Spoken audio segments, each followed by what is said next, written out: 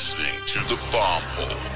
Bomb Hole Podcast. It's going to be very hot. It's going to be very uncomfortable for everybody. The Bomb Hole. I'm gonna slide down them big hills, you know what I mean, on the big, nice burgundy snowboard. All right, big day here in the booth at the Bomb Hole, which is presented by Pub Beer. First things first, Jan Bud, how you doing today? So good, my dog. Whew. To my left, we got Gary Land in the booth. Gary, how are you doing? Doing great. I'm here. This is dope. We're so happy that you're here. For the listeners that don't know who you are, Gary is a world-class photographer director that comes from snowboarding and is responsible for many iconic snowboard imagery, as seen in his book, East Street Archives, which you guys should all check out. He has gone on to shoot LeBron James, Serena Williams, Tiger Woods, and, of course, TB12, Tom Brady, the GOAT.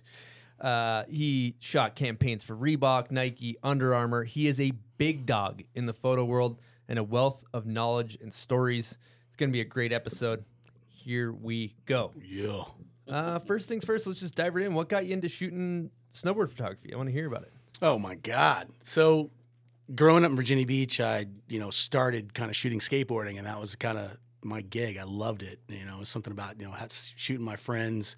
It was more vert scene back then. Trashmore was kind of like coming up, and got to go there and hang out with guys like, Sergi Ventura and, Eddie Gutierrez. And, every once in a while you got, Tony Hawk would pop in. But at that point, Grant Britton was super on the scene and had already established himself. So to be a young kid watching that happen, it was natural for me to want to just go get whatever I could get for a camera and just do the same. So it started there. And then I remember working at a surf shop and kind of like managed that for a little bit, and we started getting snowboards in, which I'm like, what the hell is this? I never had experienced that at all. We don't have any hills in Virginia Beach.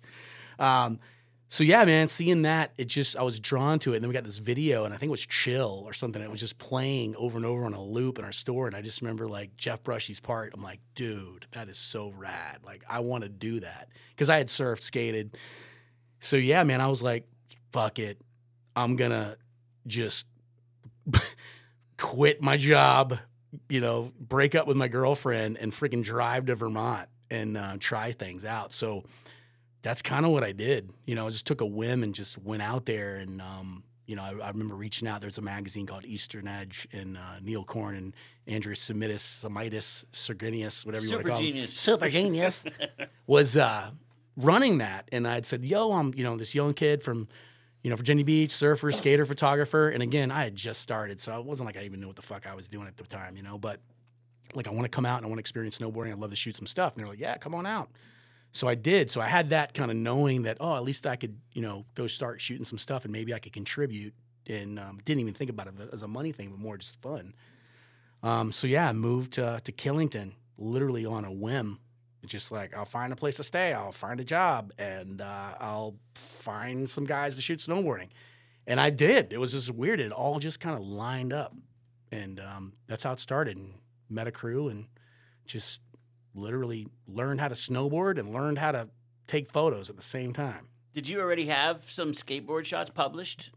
Yes, I did. And it's all local rags, There was like, oh my God, was it like Coastal Edge magazine, or like, I don't even remember. There was such little like black and white tabloid style magazines in Virginia Beach. So I had a lot of surf friends, and I would park myself on the beach with a big lens and shoot photos. And, I'd sometimes get out in the water with a shitty little like water housing, and try to get those shots. Those never worked out that well. But yeah, so yeah, I did. But slightly like local type stuff. And we had great surfing, back then. It was like, Ken Hunt and Wes Lane and some of the young East Coast rippers, even like at the time, Kelly Slater was in Florida ripping it, but he was really, really young. So I had, guys like that came through in all these ESA surf contests and stuff like that. So I had that experience. And Grant Britton was already holding down the skate so hard. I didn't know he'd been around that long. That's Dude, he crazy. has.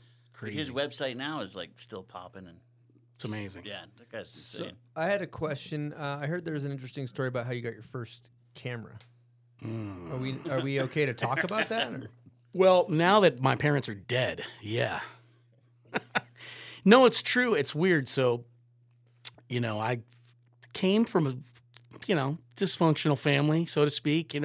My parents split up super young, and I was in a house kind of, as a young teenager, and my dad was like, had a couple different jobs. He was like a bookie, one of the biggest bookies in my town. He worked at a car dealership and had a bar, and it was just like, he's kind of a shady dude, like gold chains, very mafia looking. And he had a gun, and he always carried a gun. And like, he went to bed with his gun underneath his pillow. And like, I remember just one time, like hearing him have a conversation on the phone, like talking about killing himself or we'll put a bullet in my head or something like that. And I was, cause his business wasn't doing well, one of them. And I was like, yo, that's the perfect opportunity to steal that gun and trade it for a fucking camera. So that's what I did. So I just kind of plot, like dad, like I forget where he was. He went to work one day and the gun was underneath his pillow, and I took it. And then I remember like took a bus to Norfolk, Virginia, to this pawn shop, the shadiest fucking pawn shop you've ever seen in your life. And I remember going in there, the gun's like tucked in my waistband. And I like go in there and I'm looking at cameras, and this fucking guy that was behind the camera had like this shitty like burgundy leather coat with a one bad arm. And I remember it was kind of like a pterodactyl. It was like this. And he was sitting there and he's like, "Can I help you, man?" I was just like, "Yeah." I was like, "I'm just looking for a camera, you know?" He's like, "Oh, you know." So anyway, this guy sold me on this, I don't even know what it was, like a Fujica, some shitty camera with a regular normal 50mm lens. And he's like, yeah. I was like, you going to trade something? You going to buy? I was like, yeah, I got this to trade. And I pull out this gun. I can't even believe I pulled it out and I put it on the counter. He's like, whoa. And he like takes out back. He's like, yeah, we can do the swap. And I'm like, cool. And I just took it and I left and didn't think anything of it. And that's how it started, which is crazy. And so my dad, for years, thought it was my best friend Skip. So my best friend Skip was not allowed in the house. He thought that Skip stole the camera? But the crazy part of all this, all full circle, like 7 years ago, way before my dad died, I took him on a trip to Vegas for a week. Oh my God. Took him to a trip. My dad, so here we are in this bedroom, 2 double beds or 2 queens, whatever, and we're getting ready to go down to breakfast. There he is sitting on the bed, tying his Skechers, and shit. And I was like, hey, Dad, remember that gun that you used to have? He's like, oh, yeah, the Smith & Wesson with the lemon squeeze with the pearl handle. Yeah, that one. I was like, yeah. And he was like, yes, Skip didn't take that gun. And he was like, sure he did. Skip's a thief. That guy took the gun. He's like, nah, he didn't take it. And I said, I took it. He's like, you got my gun? I was like, no, I don't have your gun. I was like, nah, I actually pawned it for my first camera. And dude, it was so funny. Like, stopped tying his shoes, and he looked at me like he was gonna kick the shit out of me. He was like, and then he's like, good for you. And I was like, man, it was like this crazy weight had been lifted from my shoulders. Weird. I never thought that I was carrying that like for so many years, but like honestly, he never mentioned it again. So I thought that was crazy that I actually got to tell him before he passed away. Well, he was probably almost a little bit like that started this amazing career, so I think so. Be it. That's crazy you can just trade a gun like that back in the day. And I was a kid. Yeah. The guy was shady. How old were you? Man, 16. 16. You can just roll in with a gun. And dude, be like, I rolled in. I mean, yeah, that was my only experience with guns. I was a bad kid, man. I was definitely a juvenile delinquent. I mean, pretty much. I'm like lucky that, you know how everybody has a path that they go down and you choose that path? Literally, like you're like, door number 1, 2, or 3. And you choose one, you're like, I hope this is it. That's kind of what I did. I just chose the right path, thank God. But easily I could have been in prison or died or been shot. Or like it was a bad area I grew up in and, did a lot of bad shit. Dropped out of high school. Just did everything ass backwards. To this day, everything I've done, ladies and gentlemen, has been ass backwards, but it's worked out. It's like, I don't know. No formal photography training. I did go to photography school. That was the only thing I did right. No, yeah, I decided I wanted to learn more about darkroom shit and like how to print my own things and develop in like, photography theory and all that. And my photography teacher was a douche. I hated them. It's because we'd have like presentations and I'd bring in like shots of like fisheye, hand plants and weird shit like, skateboarding shots, and he was like, all he paid attention to was the hot chicks in class and what they were shooting. So it was like I was a loser. So yeah, man, but it was experience. It was things that I learned that I was like, once I did learn it, I didn't even finish my degree. I was like, I'm out. I'm gonna go shoot my friends. And I heard a rumor from Pat Bridges that when you got to Killington, you were a sharpshooter that shot the people coming down the hill for the family, like for the family photos or whatever. Resort. Dude. I don't know where the fuck Pat. No. Pat's good like that. No, I never No, did you that. weren't. I actually had my photo taken by one of those sharpshooters. So you Pat. weren't. No, I was Pat's fucking sharpshooter is what I was. That's what it was, Pat. Pat the IE Bridges. Dude, the stories I got about Pat, and I love Pat. Me and Pat go way back. And like the dude, we had spent so much time together. He was on my couch, all cigarette stained fingertips and fucking smoking. Like he just kept it real no matter what. And really, honestly, took a lot of young kids underneath his wing. He was like the coach. And, and he fucking rode hard with everybody else. It didn't matter what the weather was like. Pat's out there grinding on the daily. So to me, it's funny Pat said that because, yeah, I was a sharpshooter for all us dudes. Like, I was the dude that, like, had to carry around the heavy backpack chasing these guys around the hill. But it was, dude, I would never change that shit for anything. It was so fun. Well, we happen to have a guest question from none other than Pat Bridges. Here we go. Hey, Gary, I'm stoked you finally made it into the bomb hole. I got 2 questions and then an activity for you to do. The first question is, what happened the first time you went to Mount Hood and you ended up burning your irises? Could you tell that story? Secondly, how many times have you been landed on by riders while shooting photos? And then the third thing isn't even a question. Can you balance the Mikey LeBlanc toboggan above Eastone's head on your chin? Hell All right, yes. Stoked to hear the episode. Take care. Bye. Those are great. Fucking That's a Pat, good man. selection of questions. Great selection of questions. So I'll start with the first one. Man, Mount Hood. Love that place. Loved it. So we go out there first time not knowing what to expect and almost died in the process. Do you know what year? Just instead of 93. nice. So we go out there, so excited to get, fly into freaking, Portland, get all our stuff, drive up, and like spend all day on the hill, short sleeve shirts and like whatever freaking wave rave pants or whatever it was we were wearing at the time, and like shot all day. No sunscreen, no goggles, nothing. I come literally for whatever reason, my eyes are killing me at the end of the day. I'm like, oh, what's going on? All of a sudden, I have blisters on my eyes. You could see. And I still have pterygium right now because of it. But like, we had to go to the hospital because it was that bad. Because I'm like burning my irises on this glacier. So the doctor's like, yeah, man, you have retinal burn or whatever. So he had to prescribe this ointment for me. We were staying at the Shamrock Hotel, which is a classic one too. I'll get to that. But so we go to the hospital. He prescribes these freaking ointment that's like thick as molasses, but it's white.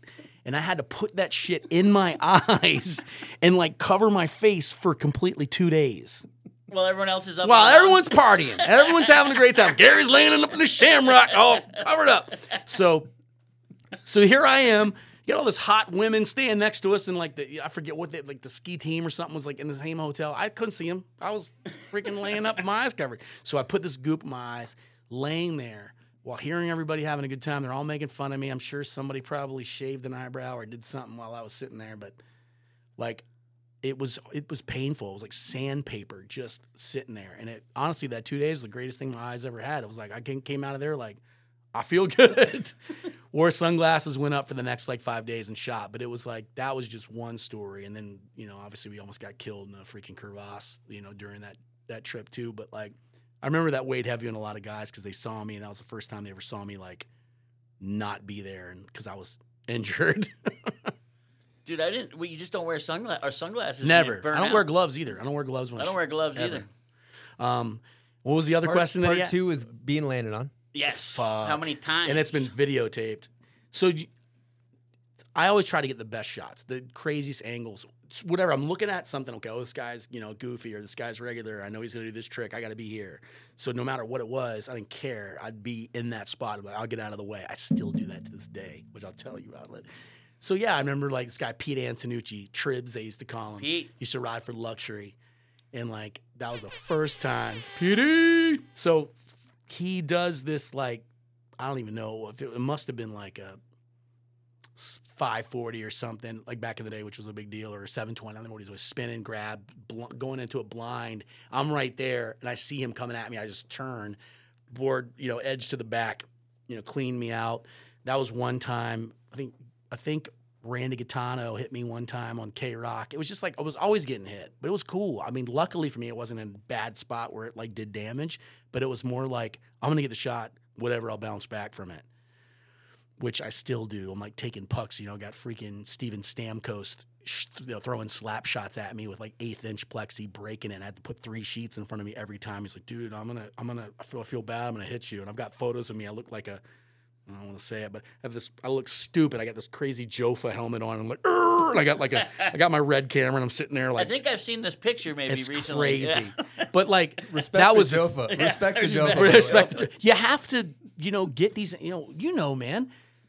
Dude, Angles getting are landed everything, on- and the getting worst landed part on is gnarly though. it is gnarly, and like there's been plenty of people that have been landed on that it didn't work out Yeah. so well, like Bud Fawcett and other people. Like you hear stories, so I'm thankful that it didn't end up worse than what it was. Buds, you been landed on? I was one time by a little kid. It was like a Sims kid shoot, and it was a C rail, and I'm trying to get the best angle, and C rail, the deposit zone basically was on my lap, and luckily it was like a 90-pound kid, but. I was like, that is never going to happen to me again. What about Jake O.E.? You sounded Oh, like you were dude, that gonna- was so close. Jake You O.E. made almost this took me crazy out sound. once. Buzz is- Super Park launch, too. I almost got landed on a transfer. But yeah, after hearing about the Bud Fawcett story, I talked to Bud about that recently, and yeah, I mean, he still kept going, man. He still kept going. And it's like a lot of the times we get put in these situations, and you kind of think about it, you're like, dude, like I might get landed on, or like I might this cornice that I'm underneath might give way, and we put ourselves just like the riders do. We put ourselves in these positions that could easily end in not a good way. But that's what I'm saying. Knock on steel, whatever that was. That it didn't happen that way. yeah. Part 3 of the question. Oh, Oh, balance. I'm definitely balancing that. I mean, I bitch. can pull that thing off right now. Let's do it. All right, let's Should we cut. go I mean, is it? outside and shoot Yeah, it on let's the- go. Let's go do it.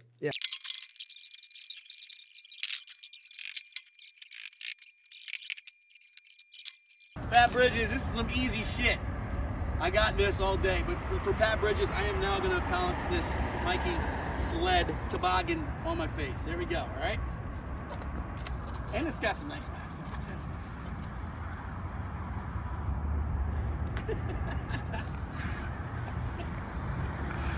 Didn't take long. I mean, that's easy. Yeah, that was like nothing.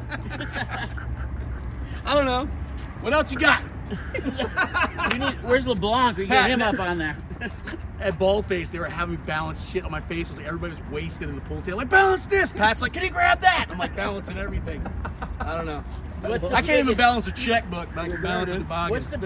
All right, that was impressive with the toboggan. Nice work on that. Good question from Bridges. Yeah. I know we're probably going out of order here, but Bridges brought up a really good point.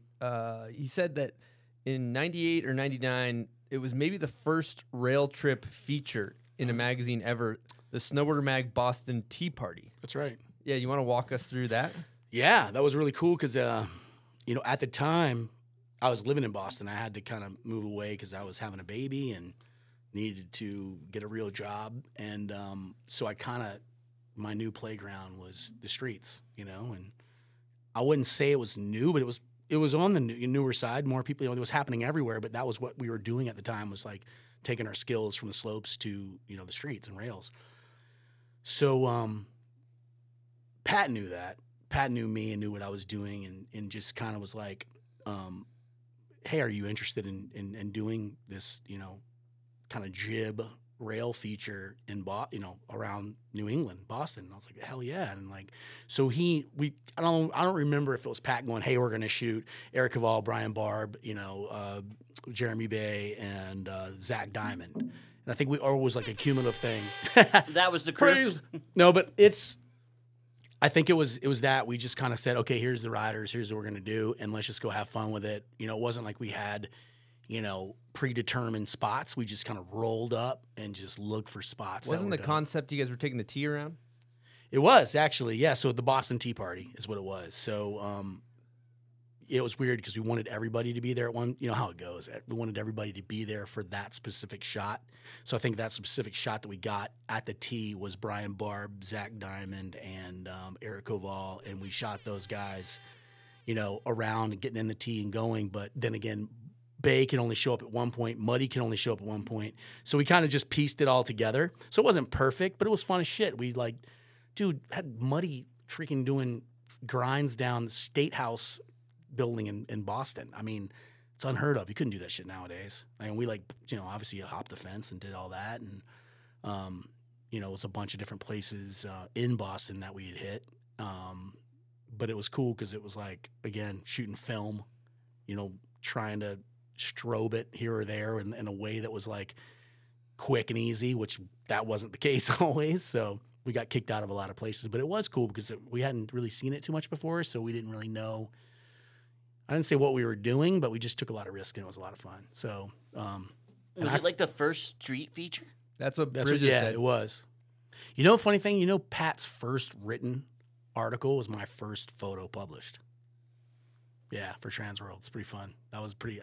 Pat told me that. I didn't even realize that at the time. But then it was like that came out, and I think it was pretty big. And then I think after that, I went to D.C. the Blizzard in '96, and I shot that, and that was just epic because the government had shut down. So I remember calling.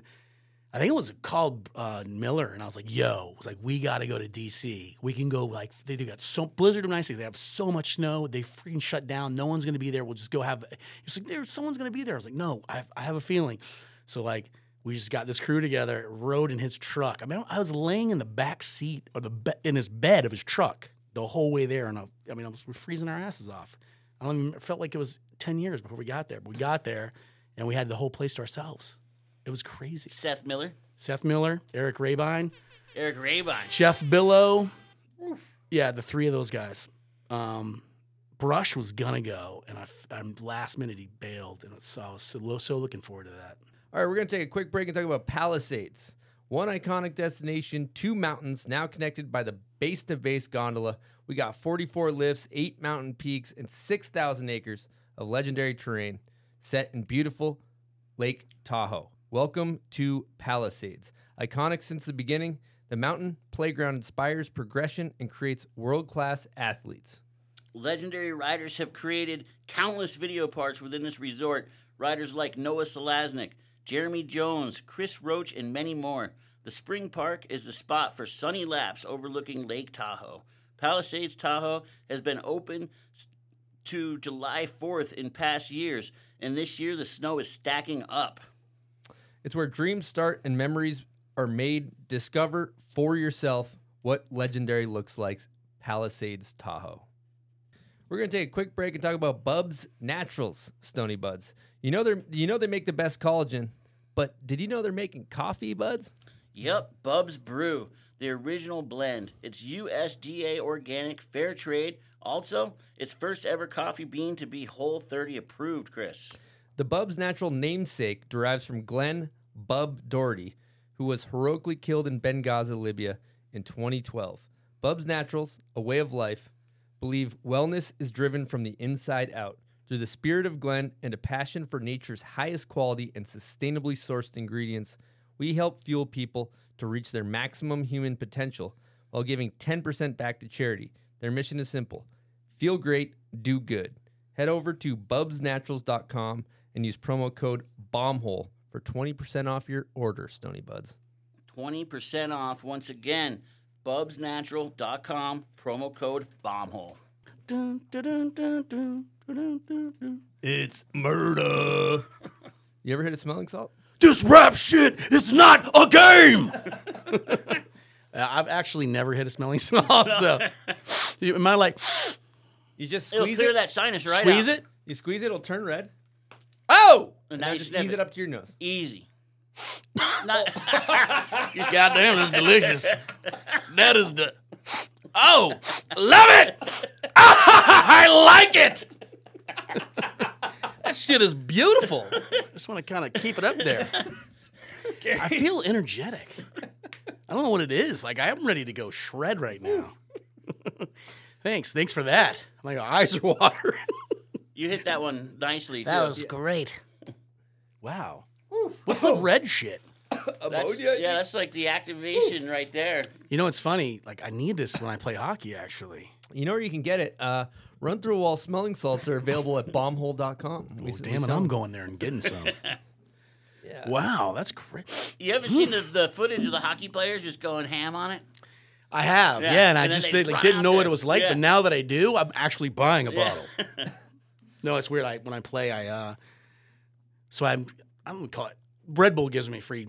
Thank you, Red Bull. Gives me free cases of Red Bull. You know, I've got some friends in some high places, but anyway. So I only drink it when I play hockey, like one before a game, and it's usually the sugar-free versions. And I swear to God, it really works. But my wife's like, "You're gonna die on the. You need to get a defibrillator out there because your heart's gonna blow up." I'm like, "No, it's fine, you know." But this, she don't know anything about this. I get to do this. Well, if you get named that video part right, you got one in your prize pack. Yeah, I so definitely that won't could be name huge. the video part right. That's the word. I'm the worst. You know, it's a good wormhole to go down. I think. You know, talking about early days shooting film. You're talking about the black rooms. What are they? Dark rooms. Dark rooms. Yeah. How has it changed from shooting film now to shooting digital? Let's go down that wormhole. Man, everything has changed. I think it was harder back then because you couldn't see. You know, you'd hear the click of your shutter. You'd actually know your settings, and you worked at knowing, you know, do I need to overexpose here or underexpose there? You know, I didn't have a light meter at the time earlier on, so I used the back of my hand and that was the closest thing to middle gray that I could, you know, find. You know, and that was all by learning, by getting your film back and processing it, and you see, oh shit, it's dark or it's light, and then you had to work through it. But I will say, and I talked so much shit when digital first came out because I'm like, it was cheating, but I gotta say, I love cheating. Like, it's so good now. Like, cameras are insane. And to be able to, like, take some images and look at the back of it and share it with the person that you're shooting and getting them hyped, that is what it's all about. The only problem is, you know, shooting for major brands is that they expect everything now. So you shoot stuff, I got to deliver a hard drive full of, you know, captures, both motion and stills, and nobody wants to wait for anything anymore. So I think that part of it, like the anticipation and the excitement of what is it going to be like, you know, it's like you get it now, so there's no waiting. So there's good and bad to that. I appreciate it as a photographer because I have more assets. I kind of look back and I'm like, man, if I only had digital back in the day, I would have gotten so many more shots. Like I remember the bus trip 68 or less that we took to Mount Hood from Rutland, Vermont. Dude, I saved all my film for the hill because I only had like a certain amount. So I didn't shoot any of the trip. What a loser. That was what we were dealt with. I was a poor kid trying to shoot my friend snowboarding or wanted to make sure I saved the film there, you know, and that's, you know, that was just what we had to deal with. You didn't have a light meter? Not early on. Yeah. And then I did. Cameras got better too. Yeah. So did you have like I remember when I was shooting film, I'd have like almost a notebook with a cheat sheet on what films did what and how to. That's dope. Did you ever do that? Like which didn't- one's the cross process? I wasn't that good. I didn't. I wasn't that No, good. I mean, I didn't do that. And it's so weird. I feel bad too because like I didn't. People would always say, "Who's your favorite photographer? I just never gave. I never. You just wanted to cared. shoot It the was weird. snowboarding I don't know why. I should have. I just didn't. I just kind of like did what worked for me. And you know, I'd hear somebody go, "Oh man, that Kodachrome 200's badass." I'm like, "All right, I'll try some Kodachrome 200." It was that type of thing. And then I always kind of. I remember John Foster.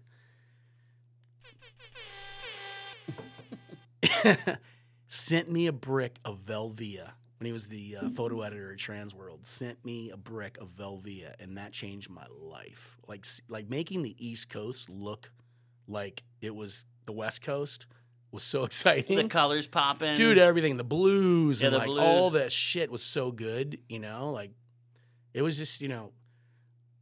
And it's weird. I'll get into that, but like the East Coast and West Coast, like there was no beef there. It was just the East Coast wanted to be the West Coast. Like the East Coast was like I wanted the blue skies and the big drops and like the powder and like, but I wasn't. Just because I didn't have that wasn't gonna deter me from riding. We dealt with what we dealt with, but they fucking hated us. They hated us. Like the mountains hated us. And I don't know if, I'm sure you guys got that too. I'm sure you guys got that, you know, on the West Coast. I mean, you're East Coasters, both of you guys are. You know what it was like, you know. But I love it when I looking back and look at some old photos and it's all gray and gross and you know death cookies everywhere and we didn't have all that, you know. So me to look at photos like from Bud or like any of these people like Cassimus or John Foster of like these amazing, you know, shots of people just killing it in like the most beautiful, you know, picturesque, you know, places is just so dope for me. Like that. I never think about the East Coast pretty much is just gray all, Yeah.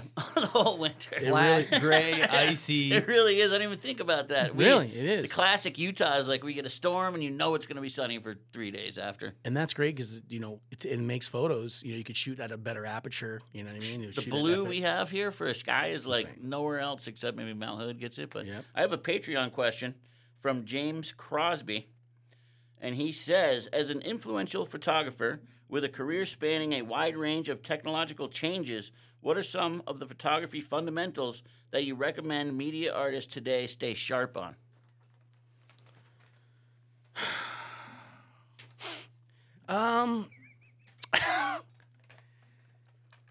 Can you repeat that one? I was just thinking about how much I wanted to hit that again. What was it? All right, this is from James Crosby. As an influential photographer with a career spanning a wide range of technological changes, what are some of the photography fundamentals that you recommend media artists stay sharp on? Man, I can't recommend shit. No, I mean, like, I think everybody wants someone to give them a piece of advice on how to, what can I do that I'm not already doing? Or like, how do I, and all I got to say is just keep shooting, make the mistakes. To me, it's embrace the imperfections. I'm always trying to fuck up my photos. Like I have certain things that I do. Like I call it, it's a kit, and I always tell my assistants, you got the kit? And they're like, I got the kit. And the kit is, I'll put Scotch tape in front of my lenses.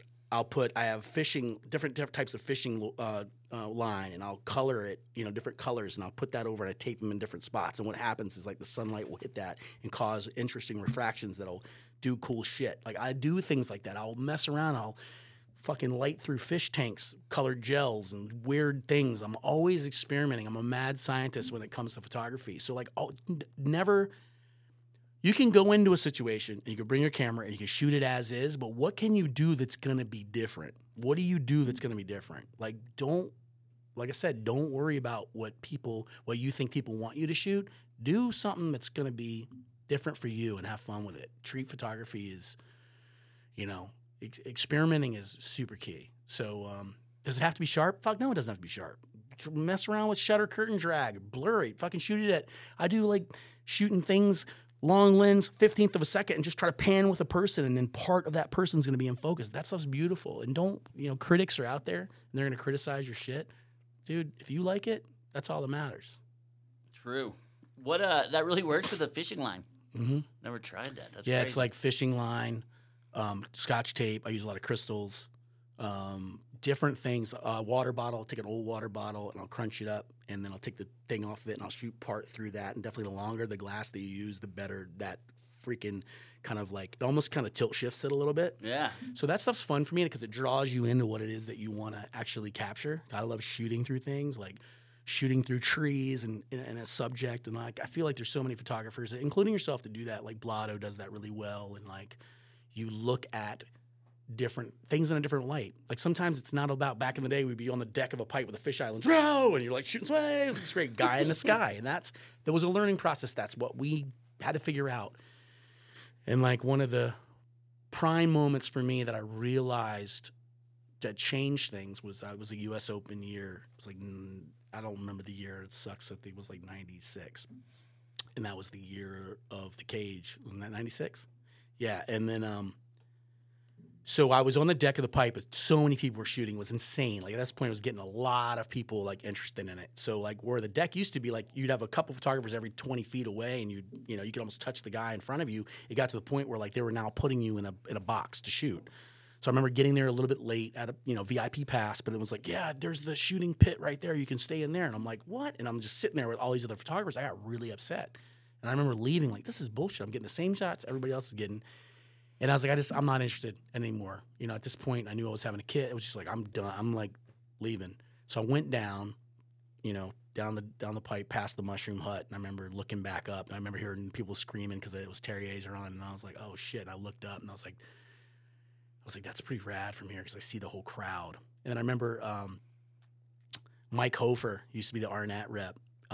Good dude. Like he had the Arnett van pulled up at the very bottom behind the Mushroom Hut, and he was throwing frisbees and shit off that. So I was like, hey, Mike, can I get on top of the van and just see what that looks like? He goes, yeah, Gary, come on up. So I get up there and I'm looking and just this vantage point that I would have never seen before. It was weird. And I was like, oh, dude, this is epic. And I remember getting there and I just set up with this, longer lens and brush drops in. And that's when he did that big trail. And I just shot that. And I just remember, I knew it. Like, obviously you can't look at the back of your camera, but I'm like, oh my God, if that looks anything like it looks in person, that's going to be such a great shot. And that's how that shot was created. And even though I turned a bad situation into a good, that was just special to me. So, yeah, I mean, it's experimenting, man. It's just like sometimes you get put into situations where you think it's going to be the end and it ends up being the beginning. Lucky for certain people, but we're going to have that photo available at thebombhole.com, and it is an amazing photo. Good thing, if I'm hearing it correct, too, and I want to pick your brain on this, looking at in the world of videography, photography, in snowboarding and skating, and we all just tend to copy each other, right? Whether you're rider, photographer, tricks, and it seems like what I'm hearing is your kind of individuality and your authenticity kind of is the superpower in that of just doing things your own way. I mean, sure. I mean, yeah, it's part of it, and I never really think about things too much. I just kind of do them, which could be either a good thing or a bad thing. But I think it helps. I think personality helps, Like I always used to people giving me shit because I was always the guy going, yeah. I just get so excited. And I never really thought about it. It was just, I was excited. I was shooting my heroes, so, but I think, yeah, it's like to be different, to do things differently is good, but you don't want to put yourself in a box either, because if you do something so differently and that's all you do, and then you become that guy that just does that. So I never wanted to be that guy. And I remember I used to get criticized for it a lot.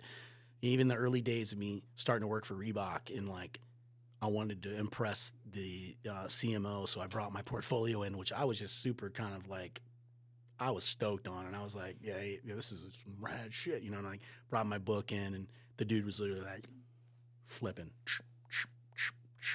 through the pages, and I was like, oh, that one's a good. Oh. And he just kept going and finished it, and he was just like, is that all you have? I'm like, threw it over his shoulder, basically. Yeah, it just kind of it was a very humbling experience, but I don't know, I just I feel like my personality of being able to kind of go walk into a room no matter who was in it and just make people feel comfortable. I think that is what makes me successful at what I do, and still just being the same dude I was back then. I think, and because I hear it all the time, it's not that I know that. It's just I just haven't changed. I'm just still a bro. I'm still that dude. I'll DM somebody. I was just shooting a New Balance commercial just the other day in Phoenix, and I was like, I wonder who, dude. I want to shoot somebody. I want to go spend 2 hours shooting a skater here. I DM'd this guy Trey Wood on Insta. I know Trey. Yeah, that I follow, and I'm like, yo, I'm in town. You want to link up? Let's link up, and that's what it was. And you knew him before or no? No, you I just knew he was sick. Yeah. And I'm like, I want to work with that guy. So that, to me, that is so brilliant. And thank God for the internet and for social media, because I did that, and we had a great experience. And now we're friends, and we hang out. And I met a couple other guys there, J-Mod, a couple other guys are really, really good skaters. And but that was relieving for me. That was my own personal stuff. So I do things like that a lot. I want to transition. You mentioned, because you kind of at one point transitioned from shooting snowboarding and started shooting Reebok. Yeah. You want to walk us through that? Yeah, so when I went from snowboarding, I went from there to Salomon, or to Generics. Sorry, I worked for Generics first, which was really cool. Got to be a customer service manager and a photographer there, and then they went out of business, and then I got a job at Salomon, and I was their photographer, shooting both skiers and snowboarders. Did that for a year. They moved to Portland, Oregon, and then I was looking for a job, and I saw a position at Reebok.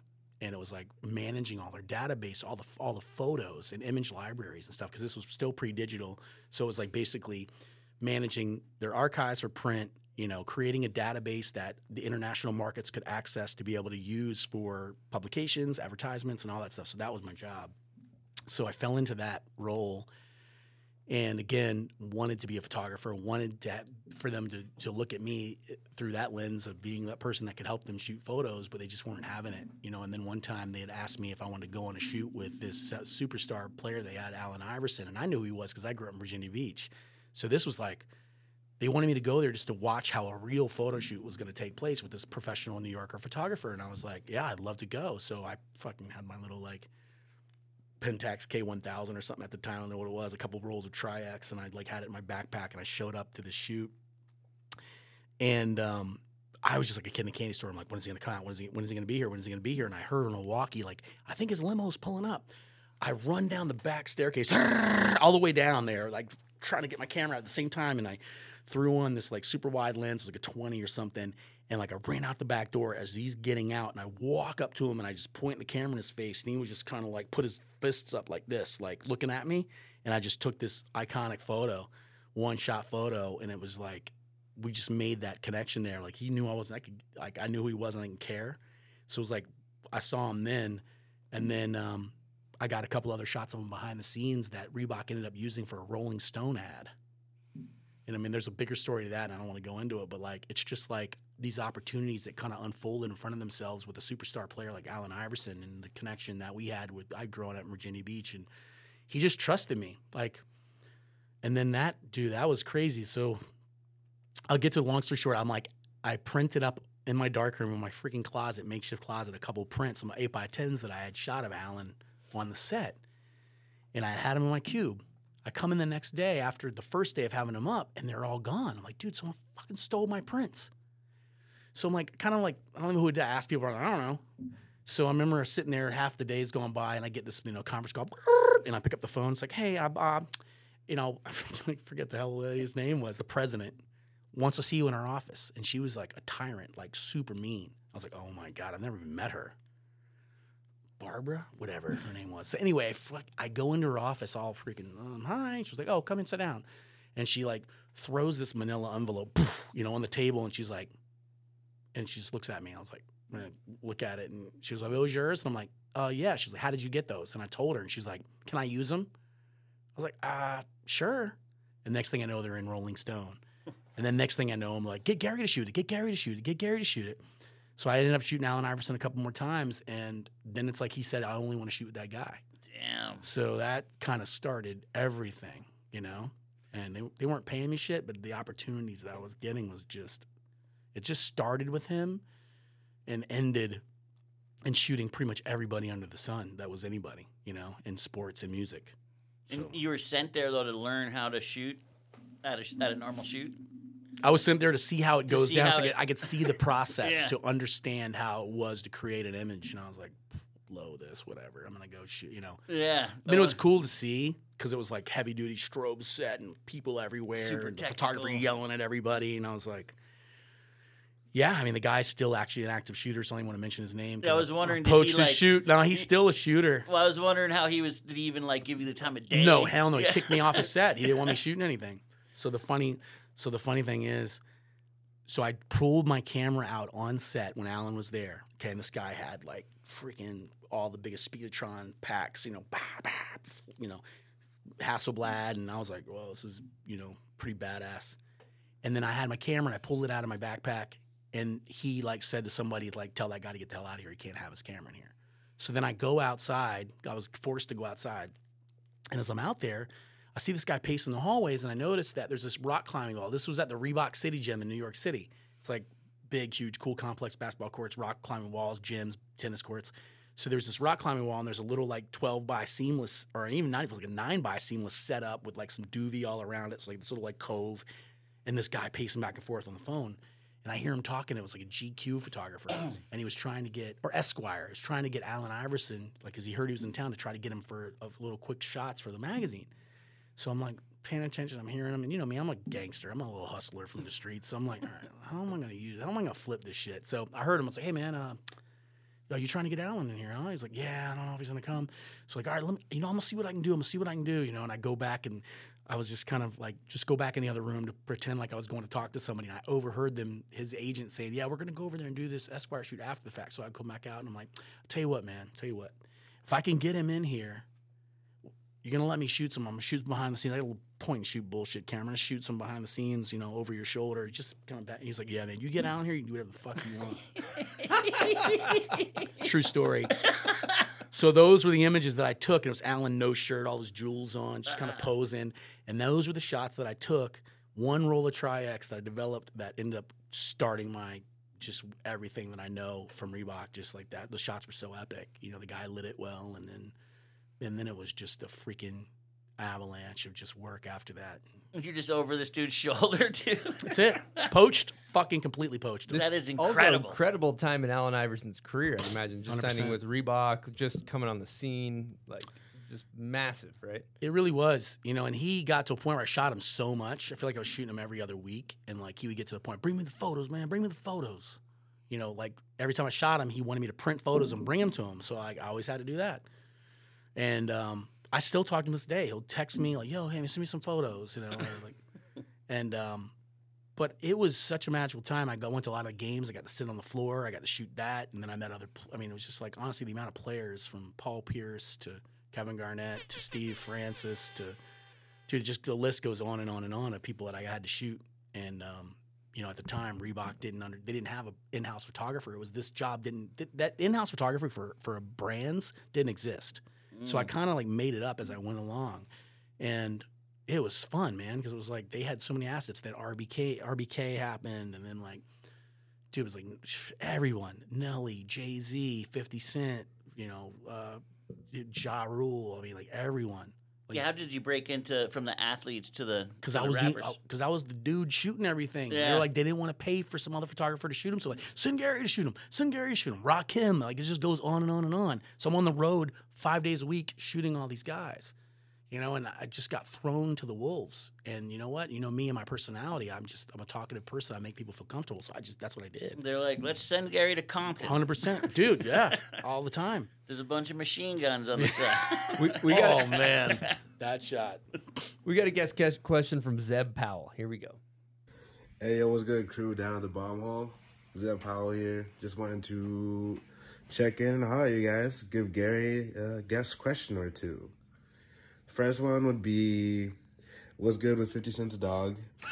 Second one would be, kind of more inspo thing.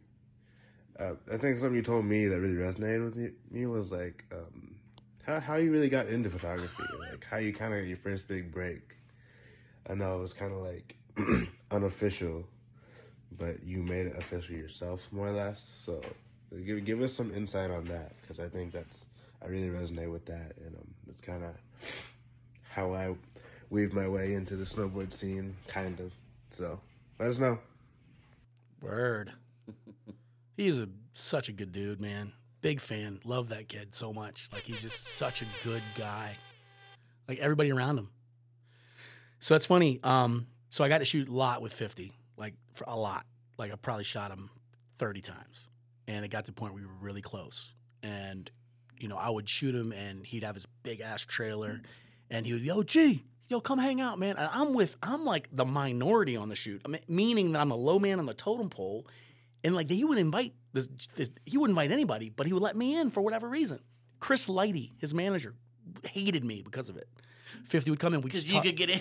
I just would. I mean, like I was honestly, I was in it. I was in this. I knew everything. I was cool with his music. I was cool with the scene. I knew what was going on, and like he just felt that about me. So I'd go in there. We'd just talk shit, and we'd laugh. We'd smoke weed. We'd do whatever. We'd just hang out. I wouldn't say smoke so much weed with him. I didn't say that with him now. But no, we had a good time, and like, so I got hired to shoot the Vitamin Water campaign with 50 Cent when he had done Formula 50 when that came out, and that was when 50 Cent. When Vitamin Water didn't go public yet. So we shot all this cool black and white, photography on an RZ, Mamiya RZ camera at his house in Farmington, Connecticut.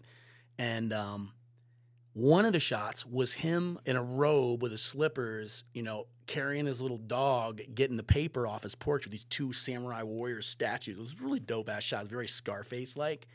So Soldier was a little Jack Russell Terrier, a little white Jack Russell Terrier, cute as hell, little puppy, and he had this dope diamond brooch with a cross on it. It was all diamonds, like probably worth $150,000 or something. So we were waiting to set up that shot. I'm holding Soldier, 50's upstairs getting changed, and he comes down the staircase. He's like, yo, G, you like my dog? I was like, yeah, man, Soldier's dope. I love Soldier. He's like, you can have him. was like, nah, I don't want your dog, man. I'm cool. No, you're going to have my dog. I'm like, Fifth, I'm good. My wife, Gary, you got a family, man. He used to come through, he put his arm on me. He's like, you got a family, man. You know, soldier needs a home. Like, I'm on the road all the time. You know, I was like, all right, Fifth, all right, I'll take him. I was like, do I get to keep the necklace? He was like, get the hell out of here.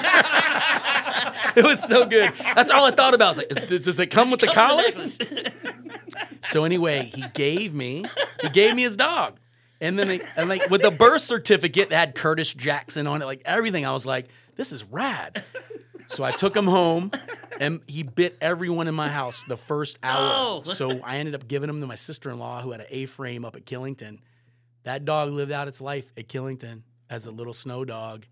And, like, you know, he died peacefully. But, like, I remember seeing 50 years later, and he was like, yo, man, whatever happened to Soldier? I was like, oh, dude, Soldier lived his life in Vermont. Like, my sister took him, and great dog, lived a long life. He was like, what? He was like, you didn't sell him? I was like, what? That's why he put his name on him, huh? He was like, dude, you could have sold that dog for like 50 G's. And I'm like, what?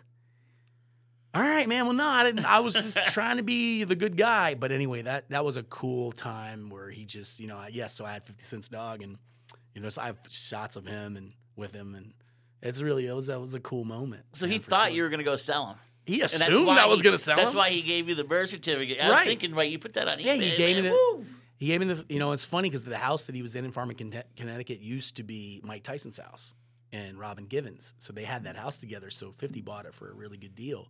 But 50 kept Mike Tyson's, like, house manager there. Was his name Dave? And Dave was this old man and, like, did everything around the house, right? So when I had to go the next morning, I picked up Soldier because we were staying in a hotel. I come there, picked up Soldier, and Dave's crying. Like, I'm missing the dog. Soldier. I'm like, no, Dave, you can have. I mean, seriously, you can have him, Dave. No, you have him. Like, I pictured the guy laughing as I drove away because the Soldier was crazy, dude. Bit everybody. It's crazy, like, nuts. But yeah, that was a good one. That's so a good G-Unit is not Guerrilla Unit, it's Gary Unit. G-Unit? I'm trying to understand here. G stands for Gary. Yes, that's a fact. We all figured it out. 50, we had this crazy connection, but it was funny. I had this one assistant that worked for me, and that assistant was like always like trying to take behind the scenes when I'd go shoot 50, and 50 loved to fuck with him. Like, it would be like, oh, fucker. He'd be like shooting shots. He'd be like, and the guy was like, oh! And he was like, 50 doesn't like me. It's like, dude, you're just like dogs know dogs, and you ain't a dog. Like, it was just like. Yeah, that's what it is. It just was so funny. Like, he just, you know, but that's the kind of guy he was, and I appreciated that about him so much. And it's funny, I haven't talked to him in years. I'd love to. Guys like that, yeah, they can sniff out really can. Certain people. Yeah, I mean, I have so many of those stories. That's what's so weird. It's funny because people like that don't know me are like, are you making that shit up? Like, what? That really happened? I'm like, it really actually happened. It's like the Lil Wayne stories, all these crazy stories. I have so many stories like that. Well, I want to hear Lil Wayne's story while we're at it. Lil Wayne. So one of my jobs was to go shoot the Hot Boys when they were filming. Woo! They were filming this video, I Got the Fire. Woo! Yeah, it was a dope. It was in the Magnolia Projects. 05, 03? Yeah, 05, I think. 05, yeah. So it was the Hot Boys, Juvie, Turk, BG, Birdman, all those guys. And give him an air horn. Yeah. Let's get a little Wayne there. So we're in the Magnolia Projects. And just to set the stage, this is like one of the hardest like projects in the country at the time. And like, I didn't care. I was like, whatever. So we pull up. We're in a white van with no windows except for the passenger driver and windshield, right? And I had my buddy Linwood Harper. He was a video guy. I was the still guy. This was Allen Iverson's cousin. So he's in the front seat. And as we're driving through the projects to get to the shoot, people are like, I'm watching people diving off their stoops. Like, what are they doing? They're like jiving. People are just diving as we're driving by. I'm like, what? He's like, yo, they think this is a drive-by. Oh, shit. It was a drive-by shooting, but we were shooting film. So, like, they were just jumping off. Like, what? And, like, the guy driving, take your camera out. Put your camera back in the truck. So we get there. As soon as we pull up, I see Lil Wayne with his brand new SLK, canary yellow SLK. And, like, I go, oh, shit, there he is, Lil Wayne. So I get my camera. I was like a fisheye, I think. And I think I'd had it on from a previous thing I just did. And I jumped out, just like I did with Allen Iverson. I walked up to him like we were best friends. I had never met him. And I just pointed my camera's face. He was like, So good. Such a sick photo. Because I knew I was going to get something. Either look at me like, motherfucker, or something, but I knew it was going to be good. Whatever. Smacking me, I don't give what he was going to do. Yeah. I knew that he didn't know me, and I'm going to put a camera's face, and he was going to react. And he's like 16, right? Yeah, he was 16. And he just gave me the middle finger, and then, like, it was on. Then we had so much fun, and then we shot that video. I shot all the stills of those guys on the rooftops and, like, pyrotechnics going I remember on. that video. So good. Yeah. It was a really good video, but, like, shot a bunch of stills from that. It was all film, and then ended up playing basketball during lunch against this drunk dude, and there was all these police around. This is a funny one. So I'm playing against this guy, and I was a pretty good basketball player at that point, and, like, beating this dude severely in, like, 21. And the dude was like, you need to let him win. I was like, no. He's like, no, you don't want to beat this guy. And sure enough, I ended up letting him, found out that guy was like one of the hardest dudes in the whole place. He probably would have shanked me or something if I would have won. Because he was drunk, you know. But we didn't, those are the things, like, I didn't care. I was there. I did not feel awkward at all being in a place like that. This, you know, young white kid from Virginia Beach now getting thrown into some of the dangerous places, you know, on the planet, really, at the time. But, like, I felt at home. It was weird.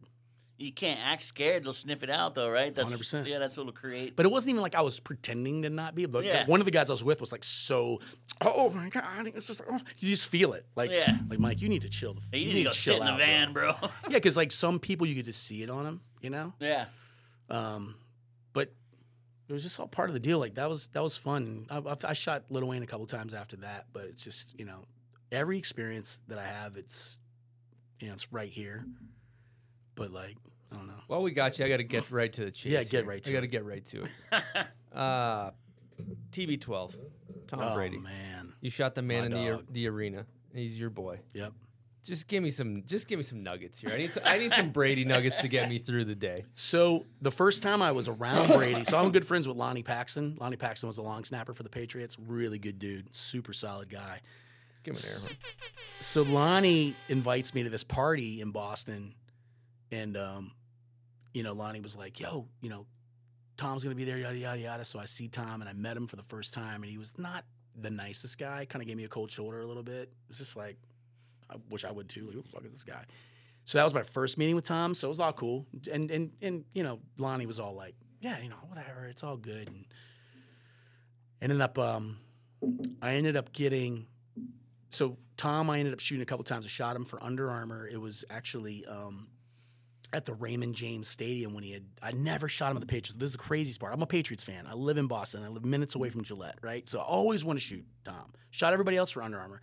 Three times they had asked me to shoot him, and I was already booked on another job. It killed me. I'm like, dude, couldn't do it. Just for whatever reason. That's the story of our lives. It was the highlight of my career. I'm always like, 1 week I'm here or there.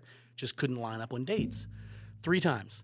So one time it worked, and that's during the freaking pandemic. He was going, you know, he was at, you know, Tampa Bay, and our company, one of my companies, Convoy, it conceived this whole idea. We produced it with GLP and then shot it, which was great. It was a really cool time. Very minimal crew. I mean, it was the height of the pandemic. So we go to Raymond James Stadium, prepping.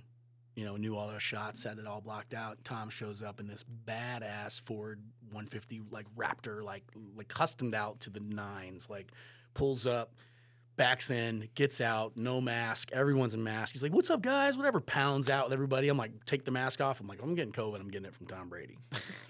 I mean, no doubt. Yeah. And I don't think anybody else did. They were like, oh, you know, like, I'm like, yo, bro, you know, like, good to see you. And he was like, this is the first time I've actually been here. I was like, what? Like, he'd never been to the stadium. It's the first time. So he's just a good dude, man. He showed up by himself, did everything we asked him to do. But it was really funny. One of the things that, like, kind of stands out to me was, like, when you shoot guys like this, they don't know shit about lighting, cameras, and that stuff. So I'm shooting Tom in this one scene, and he's like, hey, Gary, can we shift the key light to the other side? I was like... Then I'm like, is that Giselle talking? He was like, yeah. I was like, all right, yeah, no problem, man. And we did, and he was completely right. That was the better side for him. But I appreciated that about a guy who, like, he thought about it and he just said it. And, like, I'm going to, of course, do what he wants to do. But, I mean, those shots were great. And then I got hired by ESPN to shoot all the stills for the man in the arena. And, I mean, it's a good one. It's a good story for this. So it's through Disney, through ESPN. Good friends of mine, Nick Galick, who's he's a photo editor over there at ESPN. We've done some shots. I did the Chris Paul body issue with him and stuff, and then he had hired me to do Tom Brady. So we're there, and the whole idea was Tom was going to wear this kind of murdered out like black outfit, no like colors or anything. And that was the only thing they had. There wasn't any alt uniforms or alt outfits. It was just that. So we had set up everything. We're in a stage in New York City. Tom comes in with his crew, bigger crew this time. It was like crazy. I was like, oh shit, Tom's rolling deep. You know what I mean? And so they bring him into this room. They had this meeting. I'm out here, being the director, photographer, and then I've got my crew, and we're all still setting up stuff. And they like, Gary, you got to come here. And they call me over, and I'm like, what's going on? They're like, he doesn't want to wear the outfit. You have to talk to him. I'm like, I got to talk to him? They're like, yeah, you got to talk to him. Like, you're friends with him. You got to, like I'm best friends with Tom. Like, I said, all right, I'll go talk to him. So I go into this room, and it's like they're following me in. We're talking like execs and everything. They're following me in, and they're like, Tom's like, all right, Gary, what are we doing here? What are we doing? And I was like, Tom, listen. It's like, this is going to be great. It's going to be great. Like, yeah, they got me on the black. I'm like, Tom, are you really defined by a number or a color? He's like, Gary, why are you always trying to make me look like Batman? I was like, Tom, if there's anybody on this planet that's Batman, it's you. And he just was like, all right. But that's the kind of guy you wanted just clarity. What are we doing? I'm like, you know what, man, we want this to be a little, we're playing, it's fantasy, right? We're being creative. We're thinking outside the box. It doesn't have to always be so, black and white. But he appreciated that. And then the shots were cool. Like, they went a different direction than where I would have gone because I only have so much say. But yeah, that was my, Tom Brady. I mean, obviously I'm a big fan and what he's done. Well, I don't care if he's what position you're at to do what he's done. And that's like Bobby Orr for what Bobby Orr did for, the Bruins. It's the same. I mean, their legends will always go down in history as being the greatest. They should erect a statue at Gillette of Tom Brady, no doubt. I don't know. I'm sure that's in the works. Should be. Did you hear about the potential one-day contract? Mm-hmm. Yeah, you think that's going to happen? I'd like for it to happen. I'll be there if it does. Not Roger Goodell. Jesus, what's his name? I was going to say the Kraft. I mean, Bob Kraft. Yeah, Bob Kraft. Yeah. Yeah, Bob Kraft basically said, who's the owner of the Patriots, said they're going to sign Brady for a one-day contract just so he can retire as a Patriot. And they will. That makes sense. They will because as much flack as they got the first time he did it, they didn't do that. They can't miss that opportunity again. And you could tell because even in Tom's post, there was a lot of Patriot stuff in there. And dude, come on. I mean, he's a Patriot. Like he obviously. Buds, he's a Patriot. You got to? Would he have to get a lot of money to do that? No. Or would it just be like, they'll pay him something. Yeah. You would think he would want it though. Let's put it this way. I told Tom honestly when I went to the locker room, he signed something for me, and he was just like, "I know you're obviously I know you're a Boston fan." I was like, "Tom," and he goes, he felt bad. He kind of said something. I was like, and I said, "Tom, dude, I'm speaking on behalf of all New England Patriot fans. We love you, dude. You have done nothing but put this team on your back your entire career. There is not a person out there that matters that you should worry about." Because don't matter what you do at this point, like you've given us more than we'll ever get ever. Like I remember Patriots sucked for forever. He comes around and we're the most spoiled freaking franchise in history. I mean, that's great. It's weird though, because I look at it now and I'm like, I don't care if they win for a while. Like I'm good. Yeah, we're satiated. Yeah. Yeah, Chris didn't really seem upset when he left. Oh yeah, right. I'm sure. Upset, but he was like he's fine with it though. Like, well, like because the man. What are you gonna do? I would have liked to have seen him retire a Patriot and call it quit. I mean, that would have been great. But he probably got two more rings. Bored, right? The 2 more rings. Yeah. While we're on the subject of Massachusetts royalty, talking about Tom Brady, I think it's a good transition to talk about Andrew Muddy. Oh man, Muddy. Another goat. We got a guest question from Muddy. Let me fire it. Oh, do you really? Yeah. Oh, shit. Here we go. Hey, what's up, Jerry? Long time no see, buddy. Pretty cool you're on the bomb hole. What's up with all the sci-fi stuff in your office, man? Gotta fill us in. Let me know. Hope you're good. Later. Oh, shit. What's up with all the sci-fi stuff? Sci-fi nerd? I mean, I guess. Yeah, I am a sci-fi nerd. Nice. Yeah, I'm a sci-fi nerd. I've written some crazy scripts and did a lot of, I like to, so when I'm not taking photos, I'm building weapons and designing costumes, and I do all that shit. Really? Yeah. You ever remember the movie District 9? Yeah, of course. So I worked on District 9. That movie's insane. I actually built a couple weapons. So Weta was working on it. Weta hired me to go shoot all the previs for District 9. So I had gotten a lot of their designs for guns, and I went and actually created stuff. So I was a very behind-the-scenes person in the beginning of that thing with Neil Blomkamp directing and all that. He had hired me to shoot all the previs visuals because he liked the style of photography I was in. So, but because I was always a sci-fi nerd. So like when you walk into my studio, I've got like a 12-foot robot that I built. That I had built. That you built. That I had built. And then I have a lot of weapons and futuristic weapons and like just weird shit everywhere. It looks like a comic book shop gone mad, And which is weird because I'm transitioning now into the new studio and like all the people are like, oh, so how much of this shit are we bringing over there? And You're like all of it. It's some of it. I've got to purge. But yeah, I've always been like a sci-fi nerd. I just remember, I love all that shit. Horror, sci-fi. Here's the thing. People get so damn hypercritical on, and we're talking about film, like, is it a good movie? Is the plot right? Look, if you watch a film and you either laugh, cry, or get scared or have a reaction, it's a successful film. Plain as day. If you have a reaction, if a film that you watch, anything, makes you feel any way, that's when a film's successful. If it invokes emotion. Yeah, if it evokes emotions. If it doesn't, it's a bad film. Good point. And I get stoked on visuals. So like The Joker, one of my favorite visual films, the color palette they used and just like every scene, I'm like, I'd hang that shit on my wall. If I look at a scene and I strip it apart in stills, because I kind of do that, I want that on my wall. It's like, that's what I look at as a photographer. And it's tough to play photographer director. I much prefer being a photographer than I like being a director. Because I'm a shooting director. I'm like a DP director. So I wouldn't sit back and go, yeah, that's great. Can you move the camera? That's great. I'm not that guy. I'm more like, get in there, get dirty, find the angles, what works, what doesn't work. So that's what I like to do. And I'm sure you can relate to that. Dude, thinking of the Joker scene, you're obviously talking about Heath Ledger. And I saw that photo. I actually thought it was Heath Ledger. He like recreated. And it looks like it's from the movie, and he just recreated. Was that for another project or for me? Just for you. Yeah, so that's insane. I just was so moved by that I had to like go explore, get your version. Just wanted to be, I found some dude who looked like Heath Ledger. He was like doing makeup. He wanted to be him, so I was like another DM early Insta find. Oh, you DM'd him? DM'd him like, let's do a project. Done. Flew out to Toronto, was where he's from. Found an abandoned bank. And rented the bank. Wow. Shot in the vault and did all this cool shit and pyrotechnics. A couple other guys in the background, too. Yeah, it's like... And that's just for you? Just for me.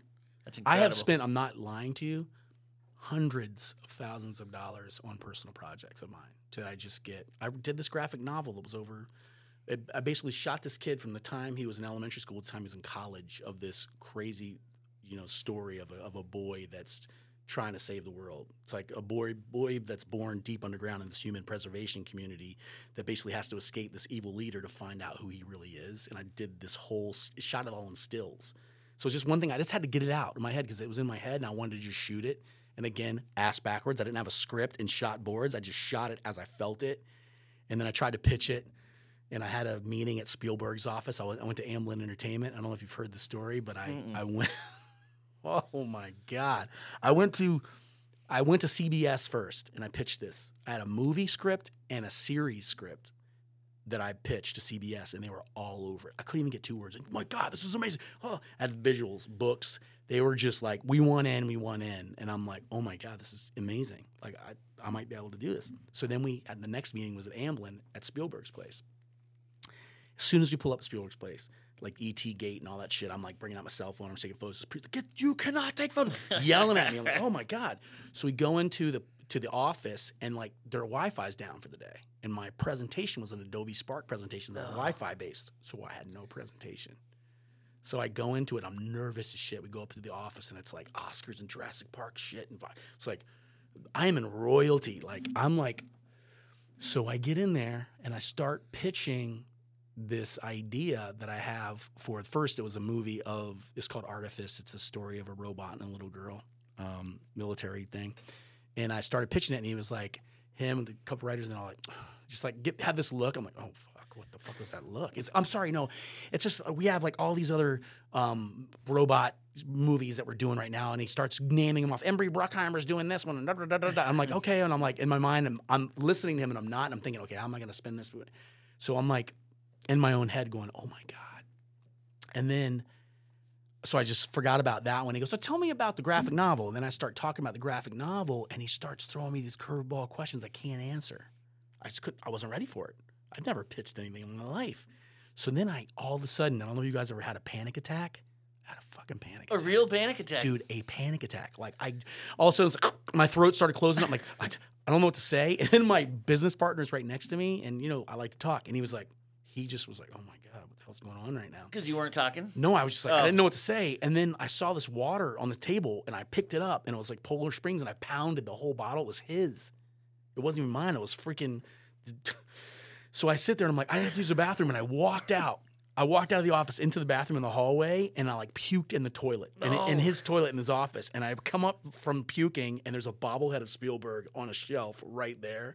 And I'm just like, oh my God. I looked in the mirror, and I'm washing my hands. I'm like, oh my God, what have I just done? And there's a knock on the door, and my business partner's like, are you all right, man? And I was like, yeah, fuck, man. I mean, I'm good. And I come out, and I just wing it. I'm like, yeah, all right, here's what I just was like, all right, I've already lost this battle, and I just kind of spilled it out. And then, I apologized to my friend as we left, and like the guy, and it wasn't Spielberg, just, Steven Spielberg was not there, it was the head of production and all that. It's Spielberg's office.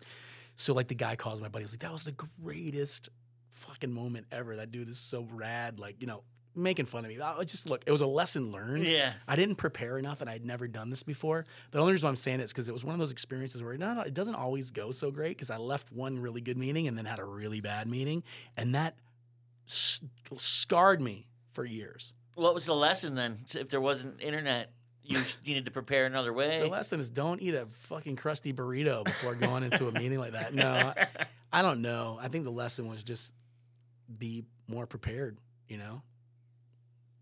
Incredible. I don't know. Yeah. Well, we've been going for a minute here. I think it's a good time for Name That Video part, bud. Yes. What do you think? Yeah. Oh, let's shit. go. Hey, baby, you watching some videos. Name That Video part is brought to you by Woodward Park City, isn't it, Stony It Buds? is. Woodward Park City is only 15 minutes from Salt Lake City, just 2 miles past Parley Summit. They're open 365 days a year with twilight lift access for skiing and snowboarding for this winter. Woodward Park City added 20% more terrain parks, Chris. Let me tell you something. I've been riding up there, buds. It's fire. Okay, snow's good, park's good. We hosted Dogfight, our rail jam up there. Great mountain from beginner all the way to kids chucking double corks. I see babies out there just flipping, just flipping off the jumps. And indoors and outdoors, these babies are flipping. They got They're doing parkour, airbags. Yeah, everything. I had a friend visit from Massachusetts. Went to the airbag, learned how to do a flip. Didn't take it to snow, but he probably can. But he can now, huh? Yeah. Have you ever tried to do a flip inside there? Maybe on a scooter. I'd like to see scooter that next backflip time into we the go in foam there. pit. I think I've done a scooter backflip into the You foam know, the pit. coolest thing is $40 is going to be getting you on that lift, and there's not a lot of ski resorts that can say that. So That's a good price, good place. They support the show. You should support them. Check out Woodward Park City if you're in the Utah area. With that being said, let's get into Name That Video part. All right, Gary, what's your confidence level, 0 through 10? 2. 2? not bad. I'll be honest with you, I'm not that Are confident. you going to have a panic attack? Oh, God, no. Probably. I'll tell you, a lot of the videos I was looking for were on VHS, not on YouTube. Oh. So I wasn't able to pull any of the old VHSs, but this would technically be set him up for a loss, basically. We'll see I'm how he going to does. lose. We'll no see how he doubt. does. I suck at this, We'll and see I how he watch so many of them, too. I'm like, Okay, here we go.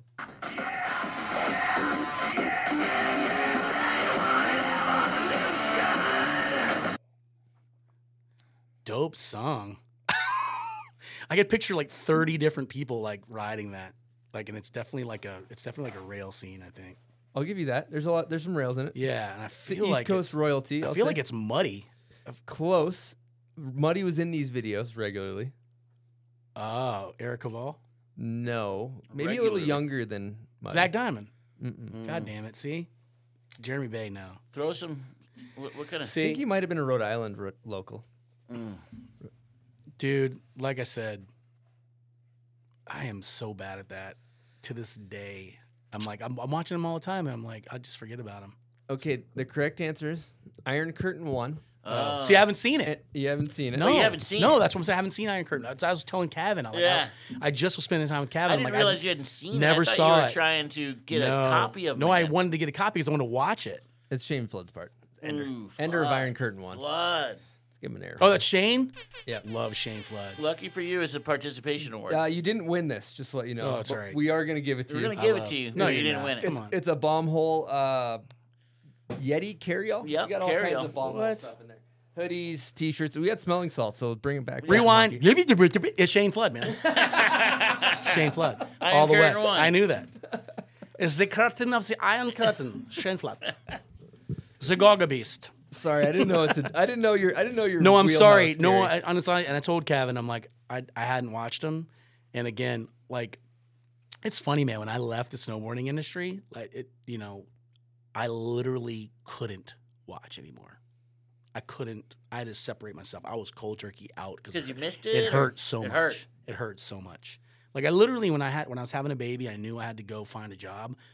I literally thought my life was over. I was like, well, it's been a good run. Yeah. I really thought that. I'm going to go get a job at a bank teller. What did I know? Yeah. It just got better. But again, to be able to do all that shit and come full circle, and now kind of here I am sitting with you guys, man, it means everything to me. I mean, this is, to me, hanging out with you two is better than hanging out with 50 Cent, Rakim, any of that shit. Like, you guys are rock stars in my mind. So to be able to sit here, talk about rock stars with rock stars is dope.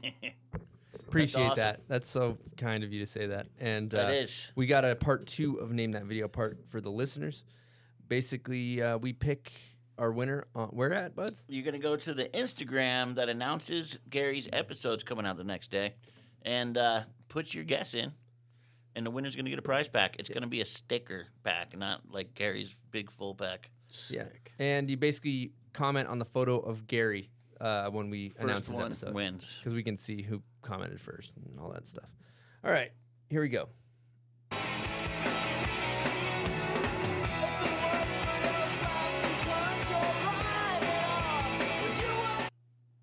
Kind of a sleeper, but great part. Little sleeper hit. Thank you guys for playing. Name That Video part. Hey, baby, you watching some video. Welcome to the Bomb Hole. All right, let's keep things moving here. A couple things I want to talk about. Back to snowboarding for a hot second. Stuff that jumps out to me in East Street Archives. We can get into that, but I always loved the cover photo of Andrew Muddy doing the bomb drop. Legendary. Iconic right there. That's huh? iconic. Big old bomb drop. You want to tell us the Thanks, story man. behind that? Yeah, it's a good story. I remember one day I was at work. I was at Reebok, and I get this phone call from Muddy. You're like, "Gah, where are you at?" I'm like, "I'm at work, dude." "Not anymore. You got to come, dude. It's just I can't even explain it. You have to come right now." And I'm downstairs, Beth Israel Hospital. Just come down there. I'm like, "Buddy, I'm at work. I can't do it." He goes, "I promise you, this is gonna be like epic. This will be a cover shot." And he's like, "I'm gonna jump off a building." I'm like, "What?" And I remember going, all right. And I was just like, I was a kid. I'm like, a kid in a candy shop. Like, all right, cool. I'll be there in like, give me like 45 minutes. So I go to my boss. I'm like, I don't feel really good. I think I'm going to just take the day off. Oh yeah, it's no problem. Get in the car. I'm like, thank God I had my camera with me. And that was in Canton. So I drove from Canton to Boston. And I pull up at the Beth Israel Hospital. I'm like, where the hell is he? And I see his like little fresh court with a rainbow rail with nobody in it. And I kind of parked in front of him. And I'm like, where the fuck is he? And then I hear like, yo, and I turned around and I'm like, I see this pile of snow next to the building. I look up and he's standing on top of this building. I'm like, I am not going to see this guy kill himself right now. Because that's Muddy. He would have killed himself. So he comes down. He was kind of scoping out the line or whatever. And he comes down and he had his buddy with him. And, he was just like, yo, I'm going to do this. I'm like, dude, that's insane. Like, fuck yeah, let's do this, And I had 2 cameras aside. So I had one set up on a tripod with a cable release, shutter, and then I had another one I was shooting handheld. And I was just like, all right, man, well, like, what's the plan? He's like, all right, I'm going to fucking go up and do this. I'm like, dude, are you sure you think you can stick that? And he was like, we're sure going to want to find out. I'm like, that's a little pile. So he's like, as long as somebody's watching for cars, we'll be good. So I'm like, all right. So his buddy like was watching for cars, and I'm sitting there manning it. He goes up there, he straps in on the top of this roof. I'm like, oh my God, dude. It was death defying to watch. So I'm sitting there, I got my camera ready. I'm like, do I have enough film? Oh my God. And then I'm thinking, like, where am I at? And I'm looking, I was like, okay, I had a fresh roll of film in there because I knew it was filming the camera. So I'm like, okay, I got 36 pictures to get this sequence of him jumping off this, building. So I'm like, I should be good. So he does it the first time. And I'm just like kicking out, these, 10 frames, 12 frames a second, whatever it was. And he eats shit, like basically grabs and then like pulls too much in the front and like just kind of like cases it and, bounces off into the dirt. And he's like, I got it. And I'm like, oh my God, all right, cool. I'm like, so I finish off the roll. I put another roll in, and he goes back up and he does it the second time and backseats it, kind of like skids out. And I'm like, dude, what the? And like, as soon as he does it, this car goes by. Like, I'm like, oh my God. I'm like, all right, like, this is it, man. You're going to fucking kill yourself. He's like, this is just one more shot. I just want to get it right. So he does it the third time. And it's like, I just remember thinking in my head, this is fucking the craziest thing I've ever seen on snowboard at the time. So he does it the third time and stomps it, lands it, walks off just smiling in like muddy, fashion, and walks up and high fives. And I go back to work, and I'm like, I remember getting the film back and looking at it going, what?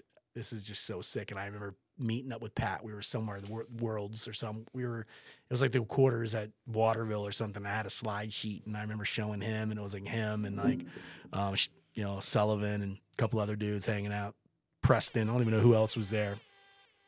But like I showed him that, and Pat's like, can I have this? That's the cover. I'm using this as a cover. I'm claiming this is the cover right now. Wow. I'm like, it's yours, Pat. Gave him the whole sheet. Sure enough. And the funny thing is, that was Draplin's first cover. Oh, wow. Yeah.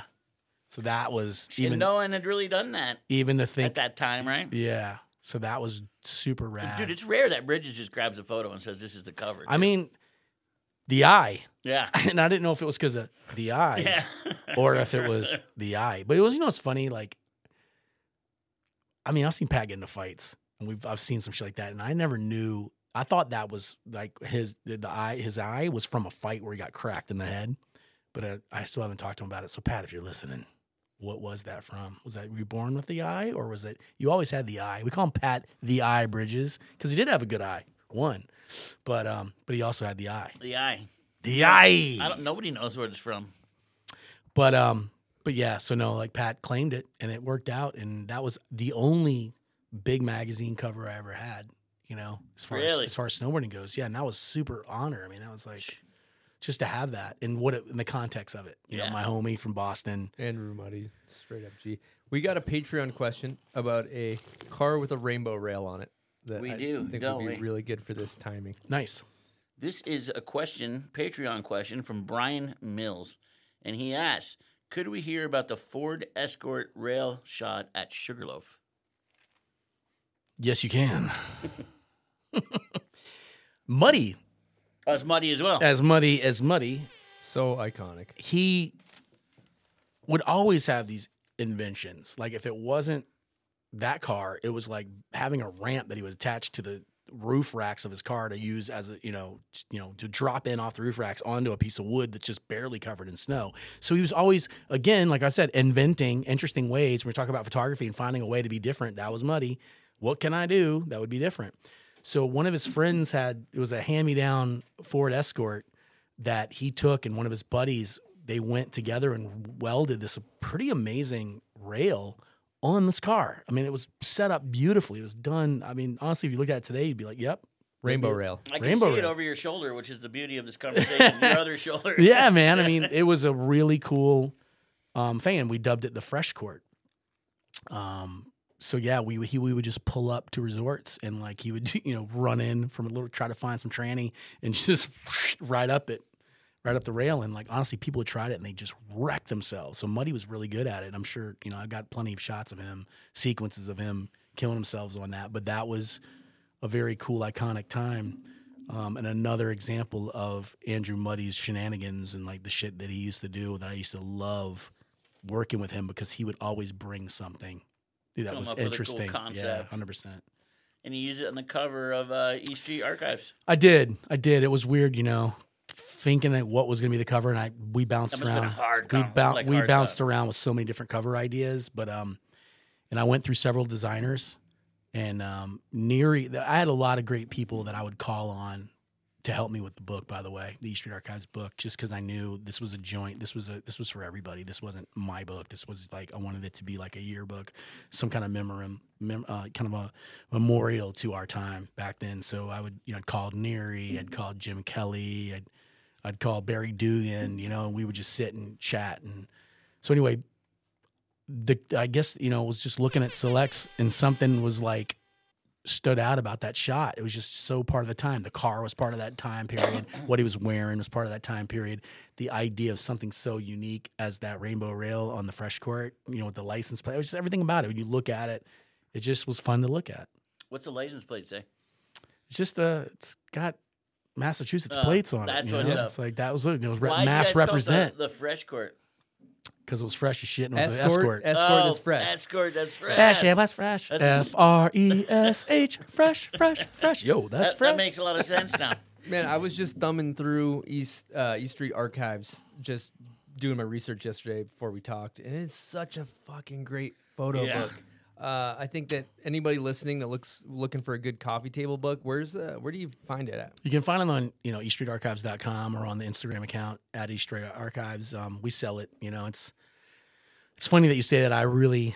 That means a lot to me that you say that, because going into it, I was like, some of these photos are so shitty. It's like it's not about how good the photo was, and I knew that going in. I was just like, I just wanted to show the behind the scenes as much as I could, as much as I shot, because it was like some were guys in the sky, some were ass shots, some were, just not what you would call today great shots. But that was okay, because that's how I came up. It was about that. It was about like not being perfect and just being reckless, and just like I did my best to show that. And it's funny because some people are like, man, you can't show that. That's this shot or that shot. And I was worried, honestly, when I did the book. I was kind of like, I hope people like it. That's all I cared about, really, was like, I hope, the guys that are in this book like it. Not like the masses, but like I'm doing this for them. And it took a pandemic, man. If it wasn't for the pandemic, I would have probably still haven't done it yet.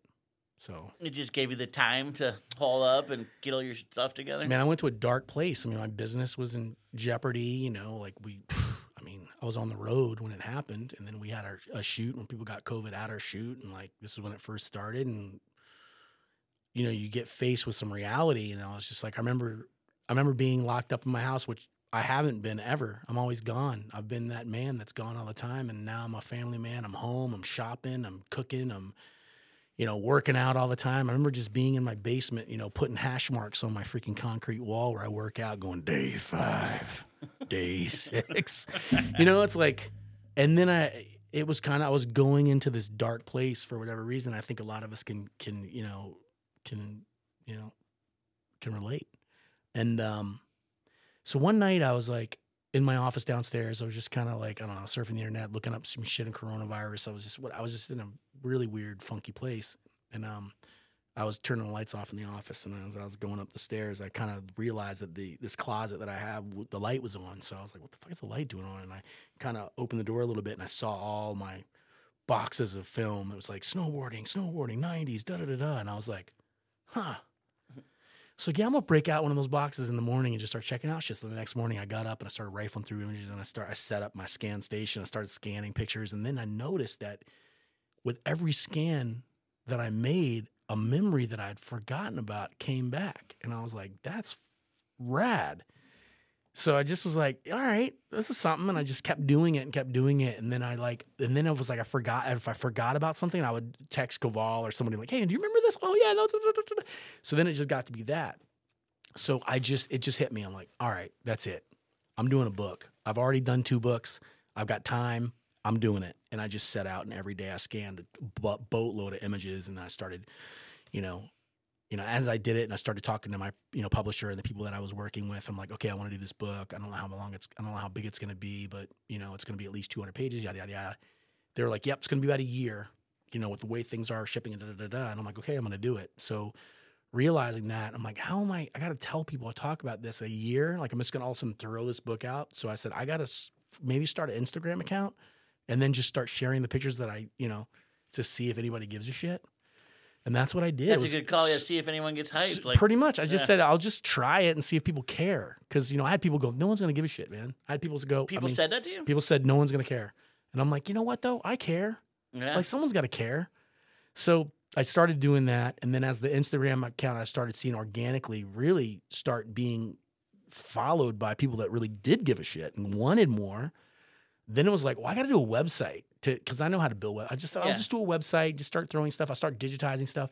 And it was a very organic idea that to me has like built this community and has people like now being reintroduced to snowboarding again. And that love is infectious and you could see it. And like, so, creating East Street Archives. And the reason why I call it East Street Archives for those people that don't know is that we had this party house in Rutland it was called East Street. It was on 70 East Street. So if you even see in the book, there's a 70 that's done in like this, UV foil that you can see UV hit. So 70 East Street was our party house and everyone came through. Pat Bridges lived there, Chris Cowell, Jay Rosenbaum, Rush Jake with the RJ Films lived there. I mean, we were just animals, man. But again, this was one house. Those houses existed everywhere. Yeah. The Cracked Inn, the freaking Green Door. Yeah, everyone had a house somewhere. This was just my time and my friends, and that's what it was. But I wanted to share that with everybody and say, look, man, everyone's got a story. Like, dude, the amount of photographers out there that have so much epic imagery. So anyway. So the book represents that time at the house, and the writing around it. And yeah, some people that weren't even pros. Yeah. Right? Some people that were they just hung out, they rode with us. I wanted to put those pictures in there because those people deserve their time too, man. They were just one of us. If you freaking strapped in and rode down a hill sideways, you're one of us. I don't care if you were a girl. I don't care if you were white, black, whatever. If you were there and you made it to the hill, you were family. It's so rad. That's it. I mean, and I think it's still like that now, really. I mean, like the pockets, obviously people go, the one thing that drives me nuts, and I've learned the reality of that is like some of the older guys are like, man, there's no more style in snowboarding. I got to tell you guys, like I've been around it enough now that I've been reintroduced that there's a dripping with style. There's a lot of style right now in snowboarding. You have to look for it. And like these people that are coming up are so talented at what they do. And like, are they disciplined? Yeah, we should have been disciplined. We did it. It was a lifestyle for us and we drank and we smoked and we did our thing. It's just different times. You have to realize change happens. It's just that's not what they're into now. They're into eating right. They're into preserving the culture. Dude, honestly, these young guys give a shit about the history of the sport. That's insane. Because there's other sports that people really don't care too much about the history. And I really do love the fact that some of these young guys actually care. Your Zeb Powells, your Johnny O'Connors, Mike Rav, Red Gerard, Ben Ferguson. They all care. And they love that stuff. They geek out on some of the old stuff. And I appreciate that. I really do. Good stuff. Well, to know where we're going, we got to know where we've been. And those books are so impactful. Some of the things that jump out at me is like I love the photos of Bridges when he's a kid and he's snowboarding, and then the U.S. Open images are so iconic, and the U.S. Open stickers. That's where you're like, this shit would not be going today. Oh, for real? It was a different. Who was vibe. making those? Bridges and Mark Sullivan. Okay, because that wasn't East Burton, Infection. that's for sure. It was really Mark Sullivan's deal. Yeah. You want to run us through a couple of those? Yeah, I mean, they were controversial as hell. But that's what it was all about. You had to stand out. We were disruptors, We were just we were hooligans on the snow. We just did shit because we wanted to do it. And if it made people angry and pissed off, then we were successful, And the stickers were just a part of that. It really, to me, it was a part of the Open. And I had to put it in there, even though I know it was going to be, people were going to be like, that's, fuck Iran. What's that? Like what was it? I love Jenny Wara's backside, or like Barrett Christie, not just good looking, good, or something like that. I forget what it was. There's Speed Check's bounce. You know what I mean? Speed Check's Speed bounce. Check. I'm actually that's still true to this day. I bounced the other day. Speed Check. But those were fun, and people actually dug them. Like Jimmy Scott, he actually showed it. Polished Jimmy my helmet. You remember that? They were cool stickers, and it reflects the time.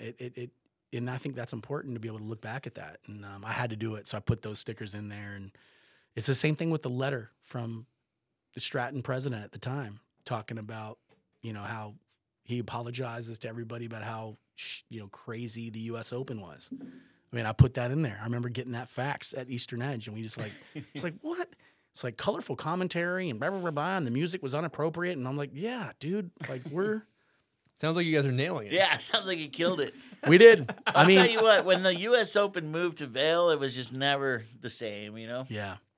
Well, I will say this, having these meetings with Stratton now, and the people that are in charge are just so great, and they understand. They realize what they lost. They really maybe? did. I think they do, and they were honest about it. And they were like, we really feel like we want to kind of get back and pay homage a little bit more to the sport that was, partially born there, it's got history and roots. Yeah. So they've been giving us everything that we've asked for, and to be able to bring that pipe back to Burnside where it once was, and a little retro pipe for people to go back and kind of reminisce and remember what it was like to ride those 8-foot pipes. I mean, dude, that's going to be great, break down what Homesick is for people that don't know.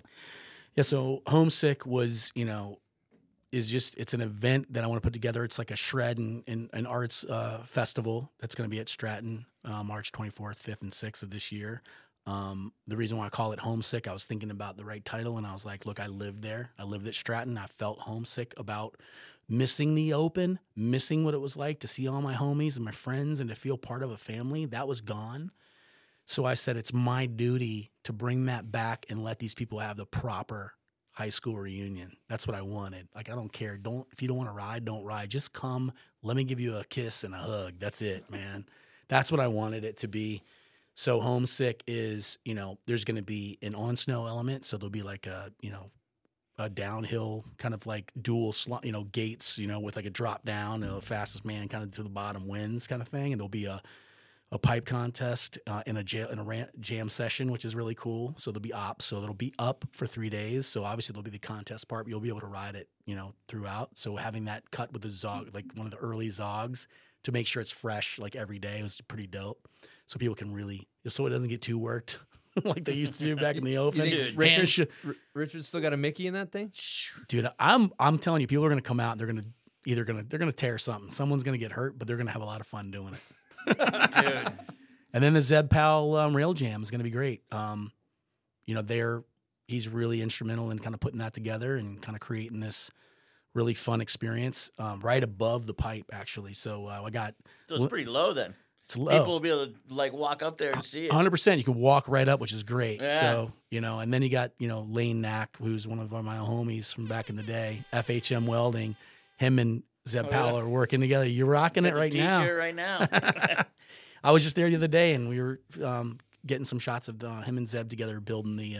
So Zeb's right there with him. Zeb's right there with him. Making sure everything's going to be proper. I mean, and that's kind of how it's been with Homesick, is that I'm reaching out to guys like, Ross Powers is the technical pipe director, and what has he done for snowboarding, and shooting that kid when he was in his early teens and seeing what he's done with his career, and now he's giving back, and he's a coach at Stratton Mountain School. I mean, and now to have that half pipe be reintroduced in the place where he learned to ride it in the first place, man, there's so many stories. And I think that's what's cool too, is we're going to go back here, and I've already got confirmations of almost 100 people and some really big names, you know what I mean? And to be able to sit down with them for a hot minute and hear their stories, I think that'd be great too. So, I don't know, I'd love to have you guys there, because I think it'd be great, and you guys do such a great job. And I know if half the people show up that say they're going to show up. Yeah, it seems like you have a confirmation list building up that's pretty insane. It is. It's really great. I mean, some of the Euros coming back, I've got, Brushy and Ford and Neary and Coughlin, and it just goes on. Coughlin going to put on that speed suit for the race or what? Well, I was like, I would love to get Coughlin and Palmer to go head to head again. So I talked to Sean about a few months ago, and he said he would try. There's a lot of guys that they're try. Danny Cass is obviously busy now, but get him back. Noah Brandon's coming back. You know what, man? Todd's going, huh? Todd said he's going. I mean, but also you got natural selection, so I'm trying to figure that out. Bridges. What is it, right at the same time? It's the finals are at the same time. So I feel like natural selection is just a spread of the whole winter almost. And that's going to be a Whistler, right? Revelstoke? Yeah. I don't know where the finals is, but I Yeah. know they're doing one at Revelstoke. I don't know where the last one is. Or you can pick your spot. That's That's the finals. That's the Yeah, duels. the They already shot. Yeah. Good crazy. stuff. Sounds like a great event. Dude, I saw a photo. I think you took it. It must have been of Todd after he beat Terje. Is that the shot? And just the look on his face. Have you seen this photo? Yeah. Dude, Is it in the book? Yeah, I think it might be, or I posted it. I saw it on his gram, but the look on Todd's face is just like this look that I just beat Terje. It's just incredible. It's I beat Terje look. Yeah, he just captured it. It's just like, damn, dude. Terry was hard to beat. The only reason why Terry fell, and it's funny because after he fell, I have a shot of Terry holding up, which people thought it was the peace sign. He was like two hands like this, but I'm like, was it peace or did he know he got second? I don't know, but and Todd just elated. People don't realize, or at least some people don't realize, how influential Terry Hawkinson was to us. And I talked to him not too long ago, and he was like, I was excited for him to come back. Did you invite him to Homesick? I did invite him to Homesick, and whether he shows up or not, his spirit's going to live on there for sure. I know this is not the Open, but still, there's some nods. But Terry said something like, I'm not in the industry anymore or whatever. I'm like, that's bullshit. I was like, Terry, that's like Michael Jordan saying I'm not in the industry anymore. But I love that guy and what he's done for snowboarding. It's like talk about Tom Brady, what Tom Brady's done for New England Patriots. I think for sure Terry Hawkinson, alongside with Craig Kelly, and others, are so important to our sport and what they brought and what we've watched. I mean, again, it goes on to everyone plays a part, right? And it's like you learn and you see what someone does and go, okay, that's possible. I can try that, or I can do that. I feel safe to try that. And then in the process of learning that, you also grow and develop and do your own stuff. Like Shaun White wouldn't have been a Shaun White without looking at other people before him, and then the other people after him. Like you see what's possible, and where it's going now. Who knows? It's crazy. I love what I'm seeing. I love all the backcountry stuff right now is just so insane. Watch what these guys are doing, the level of safety and expertise that they bring, but also at the same time of just having fun and ripping it, and it's just there's this combination of knowledge and just nastiness that just combine that I love. Now I get a question, or actually I guess I kind of just want to bring this back up, but off air, you were talking about the parallels between kind of snowboarding and maybe business, and for you, that business photography, and snowboarding, you fall on your face and you get back up. Yeah. Same with business. I kind of want to see you lean into that. Yeah, I always look at there's parallels in everything, right? You can look at something and see similarities in other things, and I always thought with looking at where I am now with businesses and going from one studio to the next and rent tripling and quadrupling and all the different aspects that go in your business, even like what you guys are doing here. You're moving up and growing. There's risks involved. There's more money involved. There's more just things that get in the way that you have to be worried about or think about daily, lose sleep over. But when you look back, it's really no different. The parallels of a skater or a snowboarder learning a trick or wanting to, there's a feature that they want to do a certain thing on. Dude, you bust your ass. You try and try and try again until you get it. And it's you're going to get hurt. You're going to get bruised. You're going to fall down and hurt yourself. But you get up and you go and you do it again. And what does that feel like when you actually land that crazy trick and you get it filmed and you're just dude, you're pounding out, you're high-fiving, and you move on to the next thing. And it's a sense of accomplishment. And once you do that and you realize that it just doesn't come easy. Nothing does. Nothing in life comes easy. But if you really work through it and you do those things, you will prevail and you will. So there's a lessons learned. There's a lot of people out there struggling with addiction and all that stuff. And I talk to people all the time, and we're all we all have that. We all have something going on, and nobody's perfect, and we all have our issues, but there are ways around it, and it's good to have some friends that help you too, with it. I love that. So talking through things and having a support system no matter if it's a trick, if it's a business, if it's real life shit. You just need to be there for your homies and definitely, support them as much as, as you can. Well, if it was easy, everyone would be doing it, and everything would be too easy. It wouldn't be as exciting when you finally pull something off, right? True. So true. It would just be boring. I want to hear about this new production studio. I don't know what you call it. You're making. It's kind of weird. I always feel like people are like, well, he's running 5 businesses. It's like when I think about it, I'm like, am I really? I'm like, oh, I guess I am. Take us through them. Christ. I mean, run us through the business, and we'll be like Mr. Wonderful and Shark Tank, and see what we're down we'll with. see if we want to invest or not. See if we can poke any holes. There's no in money. It's valued at $7 billion. We've sold 3 items. Well, so I have GLP is where it started. It's just Gary Land Productions, a production company. We got GLP. We got several directors and photographers that are underneath that group. So it's all like kind of the production arm of one of my businesses. Before we jump into that, so you left like working with Reebok or whatever, and you were just like, I'm going to go do this. Yeah. I'm going to get people working under me.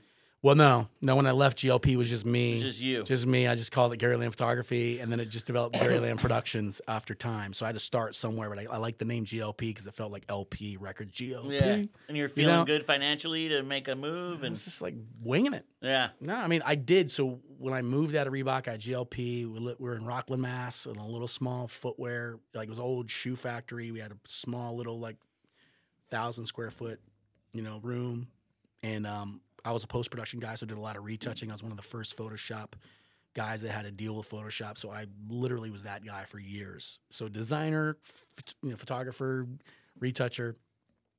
So we moved into the spot, and I did a lot of retouching, made a lot of money through Reebok and other brands doing some retouching stuff. So we just saved our money. So as I'd get hired and go on the road, me and my partner at the time, he was my Digitech and an assistant, and I was a photographer. So we would go on the road, we'd make our money with our day rates, but then all the money we made for the retouching and all that stuff, we would just put in the bank and save it. So over time, we saved that money, and then we decided to go get a place in Quincy that was like going from like 1,000 square feet to like almost 6,000. It was a big jump, and it was super scary. And I remember being nauseous, going, "Oh my God, can we afford this?" And like building it out. And it just, 12 years later, we've created this incredible business and formed another business. We started Trident Post-Production, which was the post-production arm. And then more so steered towards video and film. Yeah, video and film, which is like we did a lot of CG work for NASCAR, Puma, Adidas, Reebok. It was just going on and on and on. A lot of CG elements, and some of our guys left and working in Hollywood now. And then over the years, people coming to me and asking me for it wasn't just being a photographer director. It's like, how do you see us bringing this product to life? What are some brand identities for this new project we have? So I get a lot of that, and I would give it to them for free. And then someday I was just like, I got to start charging for this. So I ended up starting an agency with another guy called Convoy. And we're 6 years deep in that, and that thing's growing at a rapid pace right now. So here I am with like GLP, Trident, Convoy underneath one roof, and I'm like, dude, I need to grow. We need to move on. So we've been building a studio right now, which is 27,000 square feet. And that's the whole bottom level is 2 huge sound stages and like bullpens and like offices. It's pretty massive. And so we're calling that Route 3 stages because it's Route 3. It's like a Marshfield. And then on top of it are all our offices that kind of like, have the business there. So what gets done on the stages? It'll be like rent to get out to movie industry and to other brands that want to come in and film or do music commercials. Or commercial so anything. I couldn't have my name attached to every business because I'm a threat to other people so I've got a production company, I've got an agency, and I've got a post-production company. And I get hired by agencies to do work. So if I've got my own agency and agencies are hiring me, so I had to change names. So I learned the hard way, don't have my name completely associated with stuff, even though I have a piece of it all. So I do all fine.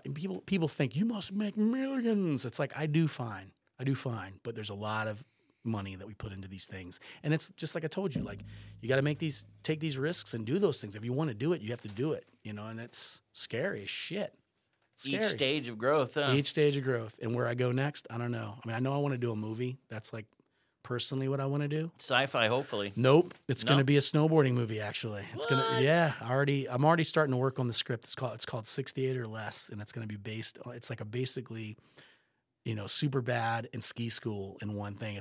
Dude, we've been waiting for something like that. Hot tub time machine. Yeah, it's a hot tub time. It's basically a So it could road be a trip. sci-fi. We go Road trip sci-fi movie. with it. And Bridges was on that trip. I mean, 68 or less. Explain the concept for those who don't know. yeah, so 68 or less was a story I did for Eastern Edge. It was Greyhound was doing a special for $68. You could go anywhere in the world, anywhere in the country. So Neil Korn had this idea with Pat Bridges that we wanted to do. We're going to go from Rutland, Vermont to Government Camp, Oregon on a Greyhound bus with a bunch of ragtag snowboarders to go have fun. So we did, and that's what we did. I was the photographer. It was like Pat Bridges, Dick Nessover, Jim Kelly, myself, Jason Rosenbaum, and this girl Carrie Johnson, who was another photographer. And we just took this bus. It was like 90-something hours there and then 90-something hours back. And the stuff that happened on that road trip there and back, it sounds made up. From bad drugs to going off the highway on a bus, to a pregnant woman, to sex on the bus, to dude, it's just like everything that possibly could happen happened. And when we realized we were in trouble, was like getting on the bus in Rutland and stopping in West Rutland. Oh, geez. We're like, That oh was stop my one. God, this is gonna be a long This is trip. gonna be a great trip, guys. So, but you know what? It just was such a cool story, and I feel like to me, if any movie that I do would have to be something that I experience myself, or that it just feels fun, because I do like a lot of shit. I like sci-fi, I like horror, I like I love all of it, thrillers. But like this one, I gotta do for everyone. Who was driving the bus? Bunch of crazy ass Steve Buscemi. No, no, but that's what it He'd felt. be great for the movie. Yeah, actually. so like If I we can get definitely Steve in I don't there. know who drove the bus, but it was like 10 different bus drivers. They kept getting on because they were like tired. But one guy So that went you guys off would the road change into a him. cornfield. That happened. Oh yeah, drove off the road. It was just epic, the amount of shit that went on that trip. And then we get there, and I get the retinal burn. We almost died in a crevasse. I mean, it was like, oh my God, it's just the stories are epic. So it'll be fun putting that one together. So as soon as Homesick's over, and I'll be. For some reason in my mind, I picture like an old school bus, but it was probably like more of a Greyhound. Yeah. It was an old Greyhound bus. It was gross. I You bet should now a cast- Greyhound across would be a lot more than $60 to $8 or whatever. Hell yeah, it would probably be. like $680. Probably. If you're gonna cast Inflation. one person, you should cast Mikey LeBlanc. Oh, dude, he's good. He's As a got- bus driver. As a bus driver. Oh, yeah. dude. He would be killer. It's funny. I will have cameos in it for sure.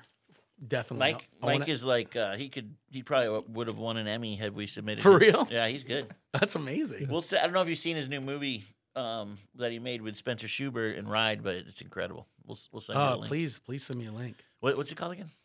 Assisted living. Assisted living? Yeah. And he's like the old guy. They pull him out of a retirement home.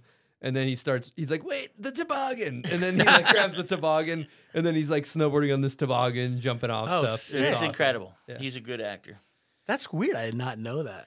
Well, in the early days with like Whitey, he played like a police officer in one of the skits, and it just kind of he's just done these cameos throughout, and he's really, really good. Dude, Whitey. God, when I say those names, it's like I remember I was at the Peace Park with Danny Davis and Mac Dog and Blotto, and it was just like, oh my God, this is these people right here I'm in front of right now are just it was just so amazing. It's such legends, and to be able to see Mac Dog, and he's still killing it.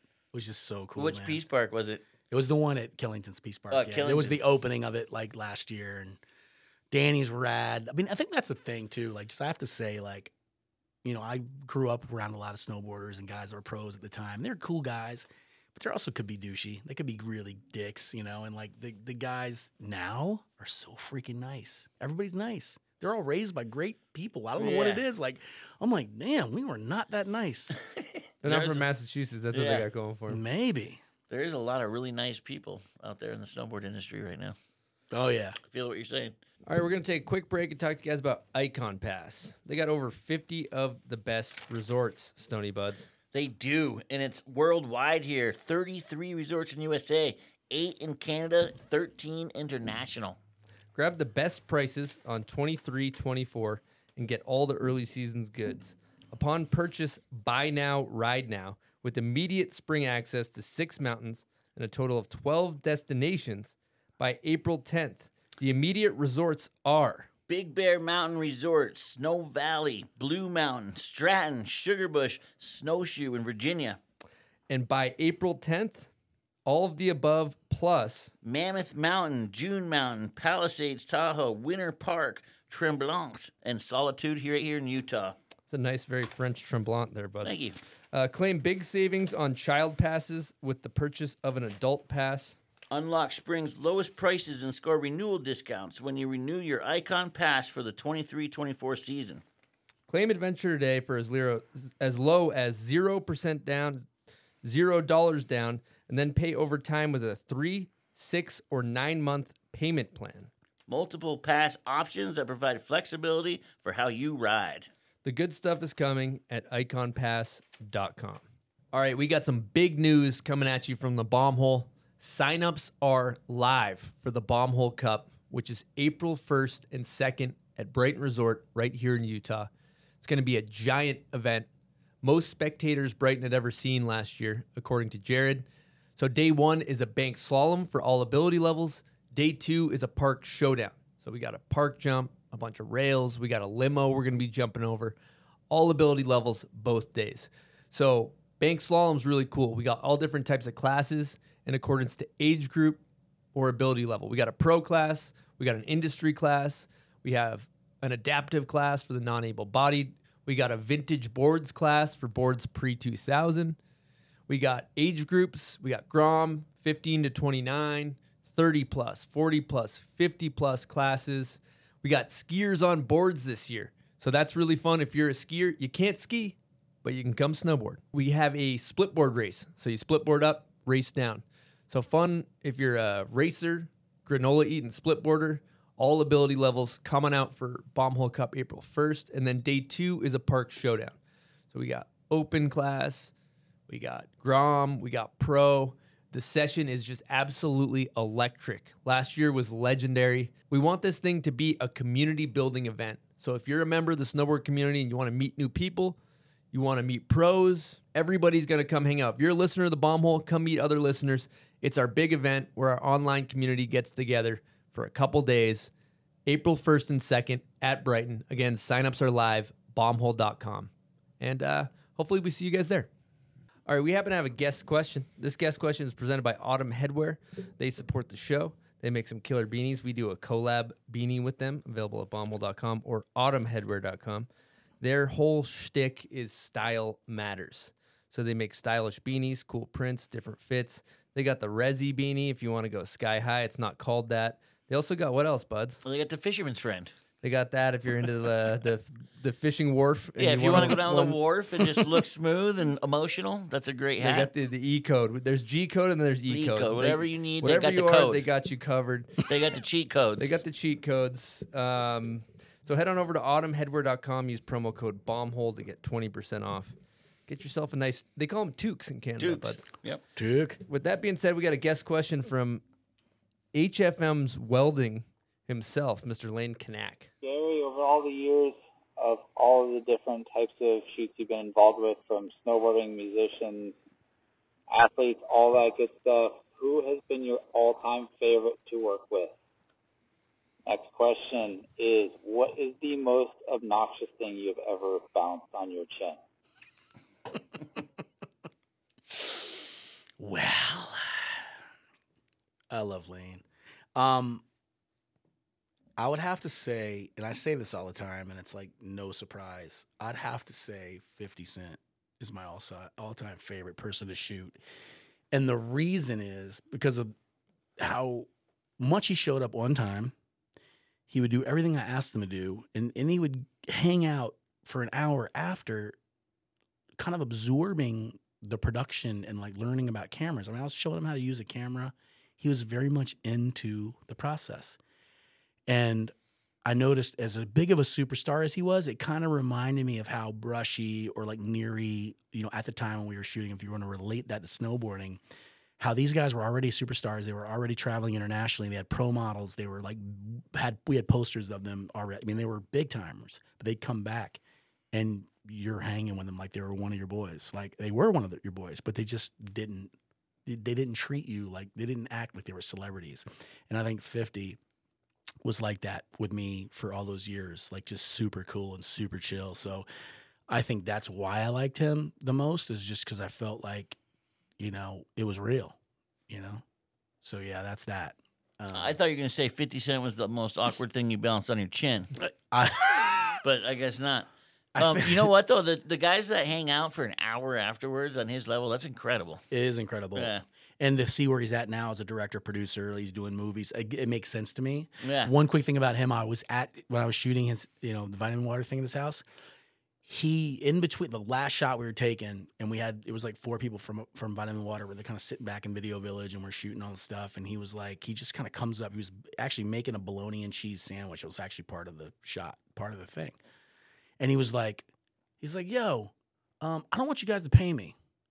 I'm going to own part of the I'll just pay me in stocks. And then the guy was like, I think it was Rohan. I can't remember his name was. He was like, are you serious? 50 was like, yeah. And he's like, can we take a break? And they go into this room. 50 Cent comes out as part owner of Vitamin Water. What? True story.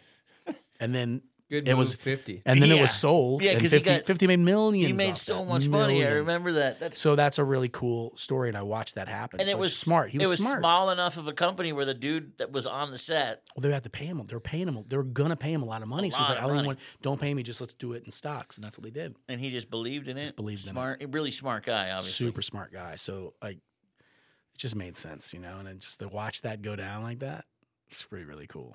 Just over a bologna sandwich. Yeah, he's making bologna over a bologna sandwich. He's just like, hold on, let me think here. Part 2 of the question was largest item balanced on chin. Or most awkward item, I think he said. I think the most awkward item was probably a rowing machine. The one you were showing me. Yeah, I mean, because that one it's heavy and it's super awkward. Yeah, how heavy was that bad boy? It was like 80 pounds. But I remember I was doing a CrossFit shoot somewhere in Colorado, and like I saw that thing, and I was like, I wonder if I can bounce it on my face. And then some guys were actually doing like some exercise. I couldn't even tell you what it was, but they were a bunch of muscle heads. And I was like, hey, man, you think I can balance that row machine on my face? They're like, what? No. So I'm like, all right, watch this. And I actually won I think I won $150. I was going to say, hopefully you put some money on I that. did. And then I just did it in one take, and people were filming it. And my assistant was like, I'll take the camera and shoot you. And I did it. But it's like, yeah, it's weird. The balancing thing, I don't know where it came from. People ask me, what's the first thing? I have no idea. You don't even remember the first time. That's crazy. But it's just fun. It's easy. I don't know why. I heard you're going for the record. Yeah. I tried to go for the world's record. They tried to do it for my birthday a couple years ago, and we were practicing for it, and I was balancing this giant 50-foot lead pipe. It was like almost like pipe that was screwed in with like fittings, and it was bending, and it snapped, and it came down, and I got it off my face just in time, but it sheared my friend's hand and severed his hand. So at that point we stopped. He had to go to the hospital, but we didn't finish it. But I think I can pull off the world's record. That thing could have killed you. It could have killed me. Yeah, I know. I've done some dumb shit. You need to get like a better scenario going where it doesn't break in half, I guess. It's become part of my shtick, you know. It's like, oh, Gary, balance this. Can you balance that? Even in Baldface, Pat Bridges is like, hey, Gary, balance. What can you balance on your face? I was balancing shit for people. Run us through the docket. I need to know. Some interesting balances. What was your favorite? 40-foot poles. Ladder? Every ladder from 6 to 10 to 12 to 16 foot I can balance. I balanced a pole with a basketball on it at the Golden State Warriors arena, and had a couple guys that are like, you know, just dunking, grabbing the ball as I'm balancing it and dunking. You know, God, what have bicycles for days. Did you get to start doing humans? You know, it's hard. I tried to balance a swordfish. Actually, we went fishing. I was doing another shoot, and we were like 50 miles out every day in Costa Rica. Swordfish. And we got swordfish, and like we had them like, I wonder if I could balance a swordfish on my face. And I was like, what a dumbass for even thinking that. Fucking thing's heavy. So I was like, oh, I can't even lift this thing. But I'm like, that would be cool to do something like that. So one of the things I want to do is I want to go somewhere that has monkeys. And I thought if I got like a giant pole with a platform on it, and I got the monkey to climb up, and they get the monkey to juggle while I'm like, that shit would be cool. That would be some cool footage. But I don't think I can balance a person. There's people doing really crazy shit out there. So they're like, why don't you go on America's Got Talent? Because I'd get booed off the stage if I did it. It's just fun. It's a novelty. I want to see the Rocky montage of Road to World Record of you training. That's what I'd like to see. Training to build up to the pipe. You imagine that shit? Yeah, it's you know, it's weird. It's fun. I don't know, every once in a while I'll get somewhere and I'm like, oh, I got to do this. It's weird. That's weird. Tight. It's completely weird. I got a question. So thinking about where you came from, Eastern Edge and magazines and film. Yeah. And the current state of, I guess we could say media, or we could say snowboard media. I guess I'm kind of wondering as a photographer, director, how do you feel about the direction media's heading in snowboarding, particularly since the snowboard show? Is it more photo books? Is it magazines? Is it all digital? What are we doing here? Well, I'm a big fan of analog print. You know, I love print, so I love seeing what people are doing with books that are coming out. Like I've got pretty much everybody's snowboard book, you know, which I love. You know, Blotto's been killing it. He does really cool stuff, like the foam book, and like he did a book with him and Cerilli, which was cool. You know, Ari Markopoulos, Machiavelli, everyone's got one. Transitions and exits, Snow Beach, 28 days. Dude, Snow Beach, you can't get your hands on that, man. I've been trying. Blower was one of my favorites Cool. because it was early, and Jared Eberhard kind of like spearheaded that thing at Burton, and I feel so bad. And Jared, if you're watching, like, I owe you a huge apology because I know he was hitting me up for images for years, but I think at that point I was really pretty deep in my commercial, you know, photography. So anyway, I couldn't give him photos, and it just like I wish I had, because I think that was one of my favorite books, and it really inspired me to do other stuff. So, but I have to say, I don't watch a lot of snowboarding movies. I don't watch a lot of movies, period. But like, what I am noticing is like it went from, you know, film look to like, you know, Panasonic stuff to like Red, and then people like Red's too clean. Now they're back at the Panasonic stuff with the fisheye lens with the, you know, Century freaking lens attached to it, like skating. So it's kind of coming full circle. And even with my, you know, shooting and directing now, I'm shooting a lot more film. I'm shooting a lot of 16 mil film right now. The problem is like nobody wants to wait for it. But yeah, I you know, look, I'm on Instagram all the time. I feel like I can't put it down because there's always something new. So I don't give a shit if you shoot with your film or your camera or your your, you know, your iPhone or whatever. I think it's all relevant, you know, and I think it's all matters. So I just think we have more opportunities with different, you know, cameras to use. I mean, before we didn't have that option. Now we do. So I think it's just in how you want to skin it. How do, you know, what does it feel like to you? I remember talking to one of the guys that was filming. I think it was one of the bomb hole guys, and he was shooting with like, you know, DVX or something like that, Panasonic, or I forget what it was. The camera, I forgot, like something we all used back in the day.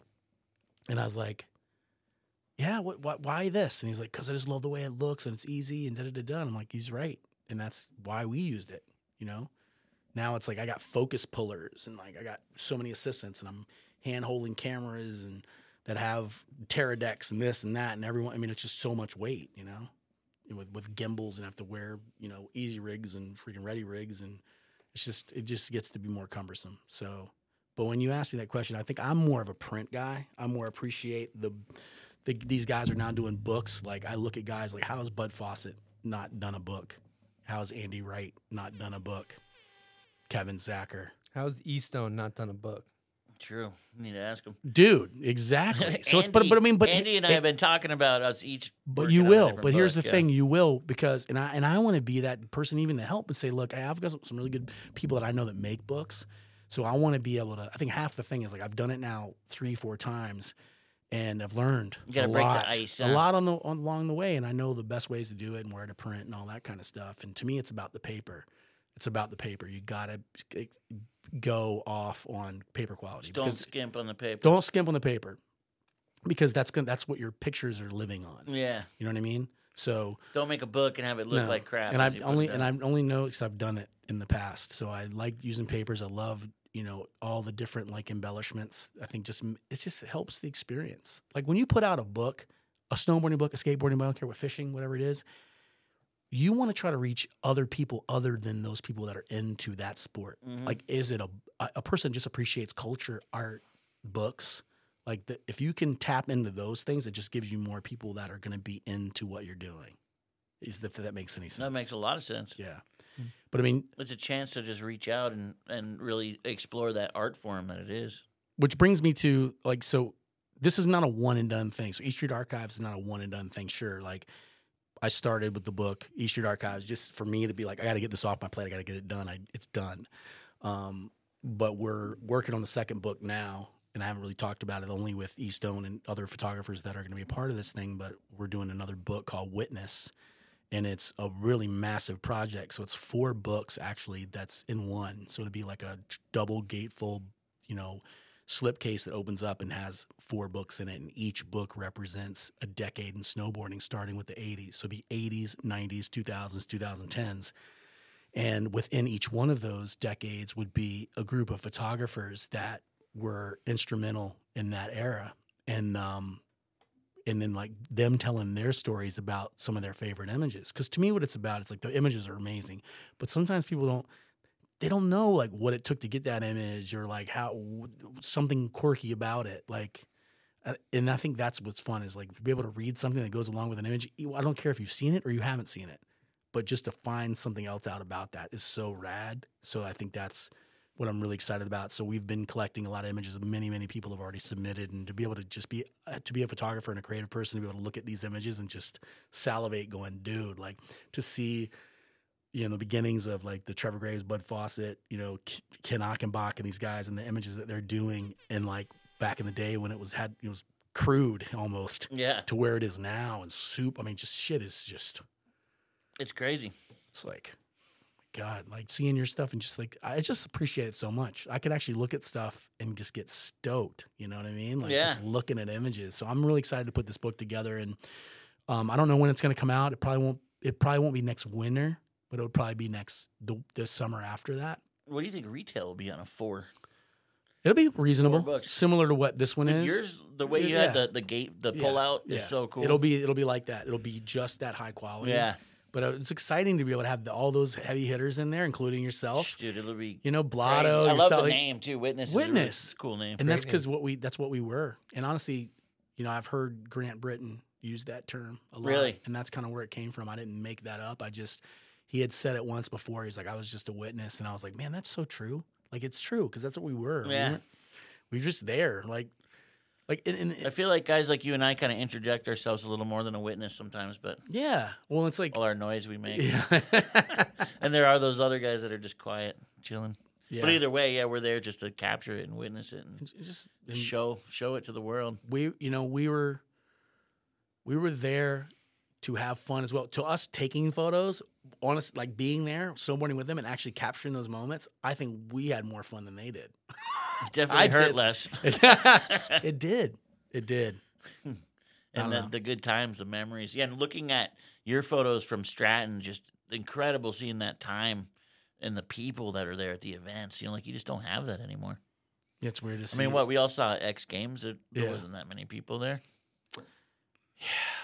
But I guess it's going out to the world a different way, so.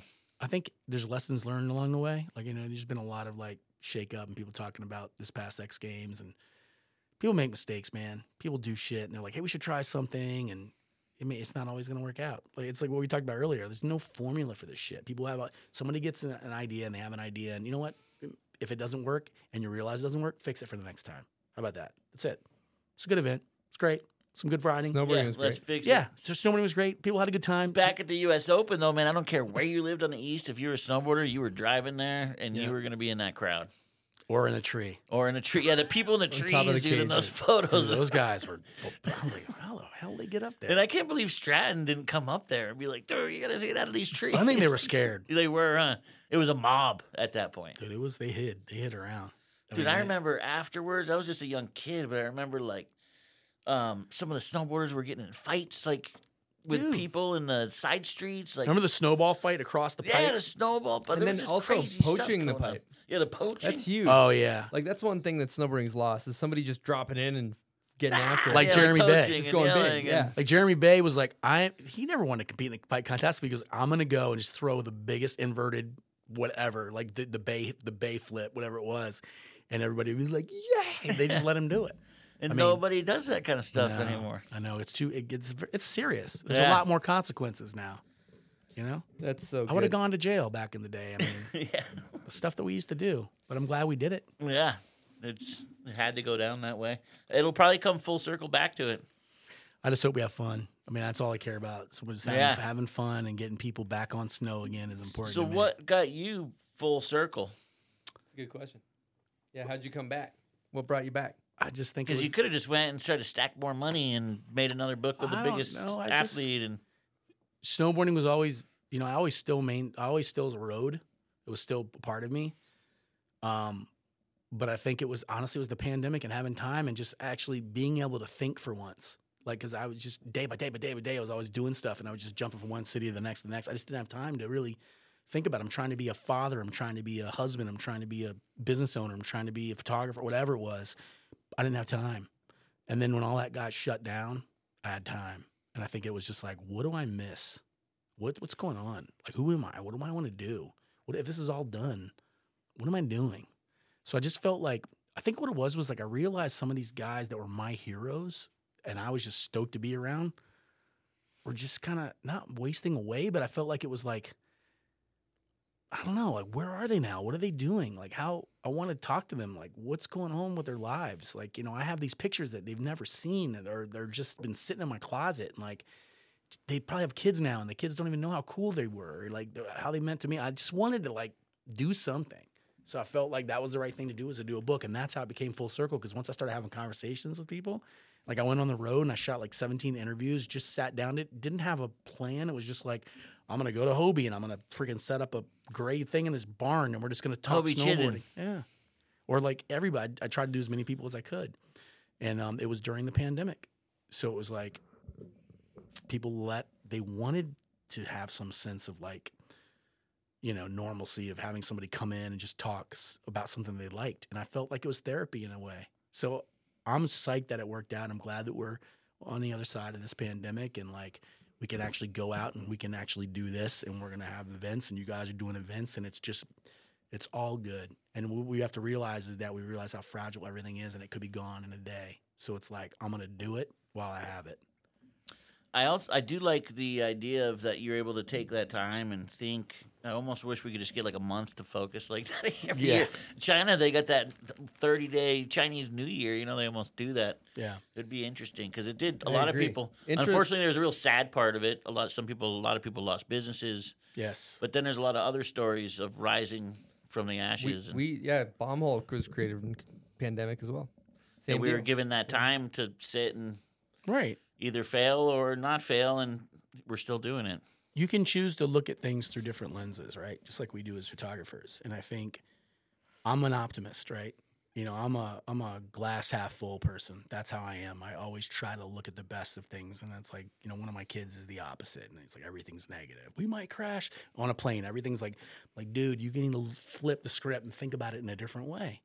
So yeah, like I needed to use the pandemic. Something was so gnarly, horror film based. And how am I going to make this good? And guess what, man? I liked being home. I liked hanging out with my wife. I liked going grocery shopping and feeling like I was a savior. I felt like I was a man. It was just weird. I just felt different. And I learned to like being there, if that makes any sense. And again, some people there all the time are like, my life, I wasn't around as much, but having the pandemic as an excuse to wake up every morning, be in my house, have a routine. I could work out every day. I could, have my coffee with my wife. We'd sit and talk. We'd watch the news. We'd talk shit about politics, whatever it was. We were still together and we were living. And there was something raw and beautiful about that I just appreciate. So I thank the pandemic for a lot of things. But it's like, how do you look at things? Because things can be so bad, but can you find goodness in those bad things? I mean, you watch other people's stories. Man, I got injured. Whatever, so-and-so, this happened to me, but I became a better person from it. Paul Pierce did a shoot with him. He's a dick. He's the worst person you ever want to work with. And like, he had just got stabbed and just got out of the hospital. I had to do a cover shoot with him. And I was like, oh man, what's this going to be like? And was just the nicest person ever. Went to his house in Compton, hung out with him. He brought us in. I ended up, he took me to his school. He talked to me about, what it was like being stabbed and almost dying. And he said, if I can get through this, I will change who I am and I'll be more thankful. But sometimes it takes an event for you to realize just how fragile life is and how special it is. And we talked about that earlier, Chris. And it is important. Sometimes you need to be faced with a little bit of humility and adversity to be better. Do you know what I mean? Mm-hmm. I don't know. That's at least, I'm I can get deep. Oh, I love that shit. I mean, like I was talking to you about Jameel Khan, he's still a special part of my life. And to be able to, have his passing be the first time that I ever experienced that, and like having some spiritual moments after he had passed away was just the start of like kind of being in touch with maybe things like that, or being a little bit more open to, I wouldn't say paranormal, because it's not that. I just think it's like spirituality. Like you said, man, I'm like in the woods and like, we get so busy. We're mountain biking, or we're doing this, we're snowboarding, we're getting from point A to point B, we're jumping stuff. Can you ever just stop and just freaking just stop, just come to a stop in the middle of the woods or just wherever you're at, and just like listen to the birds chirping, listen to that water trickling through the meadow in the background, listen to people having fun in the distance, listen to, a little slough slide, and all that shit is stuff that happens every day around us. Put down the goddamn iPhone and look out the window in a car when you're driving. Those types of things are so important, and those are the things the memories that we're gonna have, for our lives. And like, there's special moments you got to take and just really like appreciate, because there's more to life. The life as existence as a human being on this planet, I think, is so much deeper than we know. We're not supposed to know what really is going on, or why we're really here, or who we really are. But I don't subscribe to any one particular thing, and I'm not a religious person by any means. I'm a spiritual person, and I've become a spiritual person. I wasn't like, it was something that I've just, all the experiences I've had have led me to believe that I just, I'm not afraid of death. I know I'm scared of that moment it happens, but because I just don't know what it's gonna be like. But I know wholeheartedly that there's something else, and this is just what we're going through right now is just a small part of what it means to be a person, a human being. We're all the same in reality. We just all have, like, I look at the shit going on in the world right now, Ukraine, or all this fighting and all that stuff. Everybody's got their own agendas and things, but guess what? And if you really boil it down, we all want the same crap. We all just want to be happy. We all just want to live our lives and not have to worry, and we want to be able to have food on our tables and take care of our kids. It's everyone. It's not like everyone's different. They want different things. No, we all want the same things. We just can we just all get along? Like, really, can we all figure out how to like live together on this little blue ball floating in space that could blow up at any second that would not affect anything going on in our space? So true. I look at stuff like that and I really appreciate it. That doesn't scare me. It just stokes me out to know that, like, we really don't matter, kind of. Mm-hmm. Which is kind of, to me, that might sound scary for other people. It's I'm pretty like, wild. I think it's dope. I think it's dope that there's some crazy shit going out there. We're like a piece of dust that's been on a carpet in the corner of your room that you'll never touch because the vacuum can't get to it, but we're just there. It's just that's how big it is. But I mean, again, I have conversations like this with clients all the time, and they're just like, they'll just sit there, and I get deep in that stuff. But just because it's just age, it's just wisdom, it's just appreciation for life and everything that's in it. And sometimes you got to stop and look and pay attention and the shit around you, and it all starts to make sense. That's awesome. Fucking great rant, Gary. That was you were dropping knowledge. Dude, bombs. I need more salt. Dude, as when we shoot photos, sometimes we're left in the middle of the woods while the riders go off on the snowmobile, and we get to hear those sounds of the forest. And when you have that moment, it's pretty dope. Aaron Blatt, I was just at Baldface recently, and I hurt myself, first day, and I was kind of really bummed out that I'd done that, hit a tree or whatever, and Blatt was so rad. Never met Blatt before we had talked, and like he just was like just a chill dude. And he was just hanging out, and he's just like, he goes, "Hey man, I want to take you somewhere else. Come on, let's go to Craig's Cross." I was like 6, so he takes me up to Craig's, and man, I was like talking about just a moment, like he just just manhandling the sled, getting all the way up there, and it's just that he does it every day. But to me, it was just like, I'll never forget that experience. Like, somebody as nice as he was to take the moment to bring me up to that sled, or bring me up in that sled to see Craig's Cross was just like, and then and I really sat there and I thought about all these moments that I'd seen of Craig, or never met him. I didn't need to meet him, because of what he did and like what I had remembered, or where I had painted this picture of him, was so important. So I just think, man, going to Baldface like that, there's just so much. I had such a great experience, even though I sat 2 days. The amount of people there and the energy that was in that place is just so special. So I mean, when they say it's a bucket list place, that's no exaggeration. So going back to what you said, I just this popped in my head, and before I forgot, I wanted to mention they have a mission statement in Baldface, and it's something. Sorry, Jeff, if I butcher this, but something along the lines of to share the infinite wisdom of the mountains for those that are wise enough to seek it out. Wow. That's I did dope. not know that. Yeah, And that's you talking about being at Craig's Cross and having that moment is just like, boom, mission accomplished. Dude, and how cool is it that Blatt just pulled you aside and brought you? We don't know each other. I talked to him before about submitting to witness, which he did. But like, when you just know good people, he was just such a good person. We talked and we communicated on so many levels, similarities, and being a photographer and chasing the dream and, being involved in it and every day having something different. I just thought it was so cool. And like Blotto's the same way, all these people that I meet that I look at going, man, these guys are like just killing it in their, in their time. It's just like you too, Ethan, like, Jesus, the amount of photos you guys have just been around. It's not even just like I look at the finished photo. It's not even that. You look at the finished photos covers, but the stories behind just the shit that led up to that one shot, prepping for it, seeking out the location, like how many tries it took, Diarrhea in a train tunnel. Yeah. Oh my God. I've got those stories. Oh God. Isn't that the weird, you get the bubble guts? No. In those foreign countries, man. Oh, I got some of the food. Do you have people talk about like shit like that? Like, yeah, we do. Yeah, we are 12-year-olds. I had one at Stratton like that. Yeah, we talking shart? What are we talking?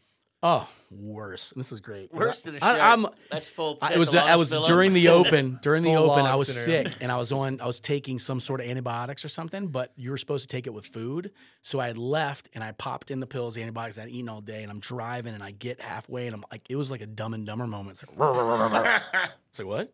It's like, oh my God. And like, so fucking, I'm like sweating and I pull over to a general store and like, I'm like, excuse me, can I use your bathroom? Oh, we ain't got no bathroom. I'm like, what? No, you have a bathroom? Like, no, we don't have a bathroom. I'm like, oh my God. And I like leave, I go back out, my car's like, I get a Subaru, like little hatchback. I'm back fishtailing out of the parking lot. I'm like, I'll go to the next place. And I pull over to the next place. We ain't got no bathroom. I'm like, it's coming out. I run in the back. Like I kind of get in my car and I drive and I'm like, okay, no, I got to pull over. I see a place. I pull over. I'm in the back, run out of the car. I grabbed a shirt I see and like, oh my God, I don't know, toilet paper. And I jump over the snowbanks, pull down my snowboard pants and just unload. And I'm like sitting there and I'm like, it was like the greatest feeling ever. And I kind of look over and I'm like, it's a police station. Oh no. And I'm like, see cops in the window. I'm like, oh my God. And I'm like, Jesus. And then I look down, I had shit all in my snowboard pants. No. Yeah, so like I had to throw my snowboard pants away. So here I am trying to get my pants off, shitty pants. I throw them in the snowbank, trying to bury them. Here I am in like long johns, which were fine. Thank God. You got that Burton AK that just dude, it was like so soup. bad, dude. None of it getting out of there. So then I'm like, am I finished? Am I done? I'm good. I get back in the car with with my waffle freaking thermals on, and I'm like, I get in the car and I'm driving. I get somewhere else and I'm like, no, there's more. So before I get on the highway, I see Dunks, and I pull into the Dunks, and it's like no one in there, and like I run past the counter. Hey guys, into the bathroom, blow out. Come back out, and you got to realize I'm in like Sorels or something, and like freaking put a close sign on and the like door. freaking like shitter pants, and then I come back out. I just like thanks, and I leave. But like that wasn't the last time, but that was the first time that happened, and I'm like that was gnarly. Dude, the Respect. double. What they say, you don't respect you or you can't trust the guy somebody who doesn't have a without good diarrhea shit story. Yeah, good shit What I'm story. wondering is when you walk into those stores and they tell you they don't have a bathroom and you know they have a bathroom. Oh yeah. I'm wondering if they like know what's going on. They're If like, I had "We're a not gun, that night." if I had a gun, I would have been like, guy's sweating. "Tell him on the bathroom." This guy's sweating. He's anxious. I'm not letting him blow up my bathroom. Right? Yeah, that's crazy shit. And how can you do that to a person that's in that bad? That's you what can I tell they're thought. in that bad a need. It wasn't like we're in the pandemic. That was Yeah. another thing, trying to use a bathroom in Oh, the pandemic. true. Forget That it. was they just shut them all down. Shut them all down. Even Starbucks, you can trust the Starbucks bathroom. You know it's going to be good. They had those things blocked off.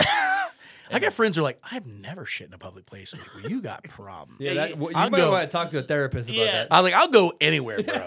Dude, they obviously. I'm like on a just- plane. You would shit on a plane? I'm like, what? If there's a toilet there, what do we? Like, yeah. I'm like, if I gotta go, I'm going. And people hold that shit like, like, freaking SpongeBob face. All like, I'm like, my brother had a scenario in one of those small planes where he got diarrhea and there was no bathroom. Oh. And he had to shit in the pew bag. In the back of the Dude. There was no choice. There was no other option. Dude, we had a guy. I wasn't there, but this is a true story too. During a hockey, hockey gets kind of nasty. So I play in a Massachusetts men's league. Okay, Respect. D League too. There's about 15 D-League. 15 Budweisers in every one of Oh those yeah, bags. Natty Ice. We got one of our players is called Natty Ice because he brings the Natty Ice. So the game before us, these guys got in a fight, and the dude basically goes into the locker room and shits in this guy's glove. Power move. That's Shit some in a D-League glove, shit right and there. the guy literally put on the glove with a shitty hand. Like, dude, gosh. that's like legendary shit. That's some hardcore shit. No, I couldn't do that. I don't have the aim. I'm more into like cheeky fun shit. Yeah, Like, well, that that's was funny. like some spiteful That's shit. like some like deep dark. Yeah, like I mean, unless they were really good buds, and it's like, all right, I'm gonna get this motherfucker. Gotta watch what you eat, man. Yeah. Well, Buds, Yeah. he's got a situation that if he eats too healthy, he shits himself. Really? Yeah, dude. Really? He's like Like getting, like, he's allergic to healthy food. Like Basically. what type Well, of this food? happened after since Like an the acai one that bowl happened. shit? Dude, since the other day he orders from this healthy place and then just within 30 minutes it happens. But a couple days ago I was like, we should eat some vegan food. Straight up vegan, and within like 30 minutes I was put down for like 24 hours. Like in bed, like like, holy, ready to die basically. So basically, you go to a restaurant with Buds. If it's organic, he's like, I'm sorry, I can't eat that. Can you send it back? Like no. Is that grass fed? I can't eat that. Do you have preservatives? Yeah. Like, I need something that's that way, free range? Nope, not free range doing doesn't that. You know work what the for him.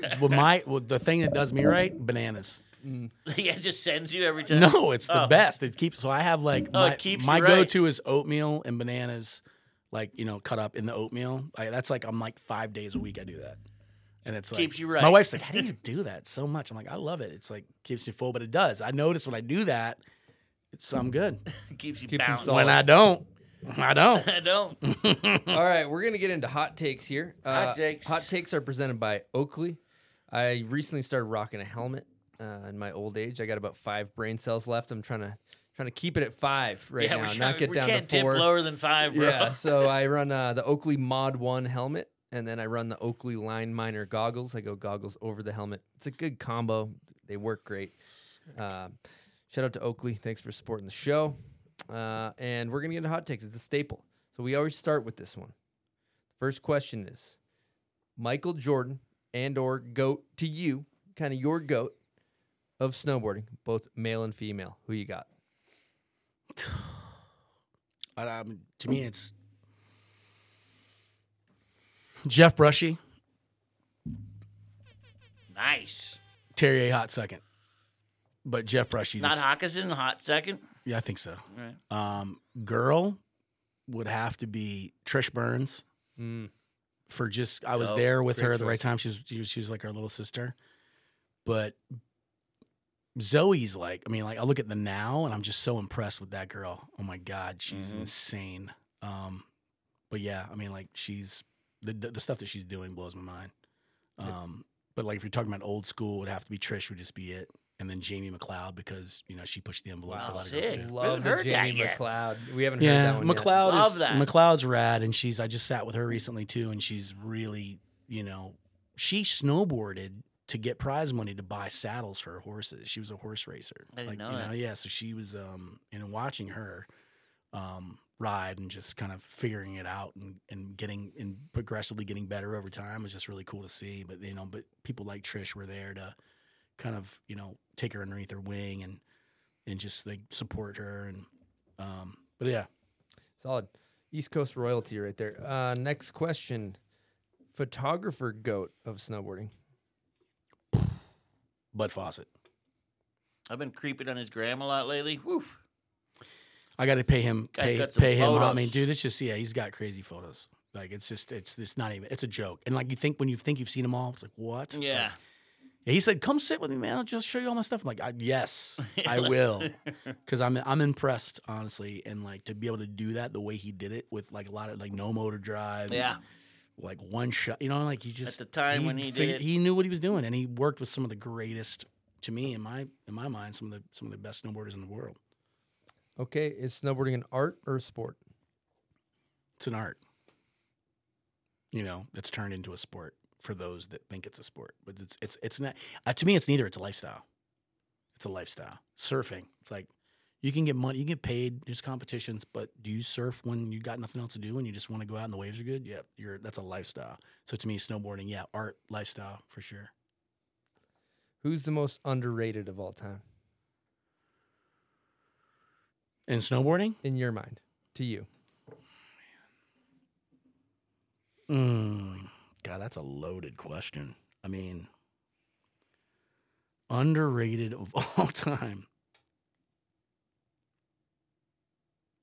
You know what? I never thought of it that way because I always think I always put everybody, I always never think of anybody's underrated because I always rated everybody so high. I don't know if that makes sense, but if I had to say,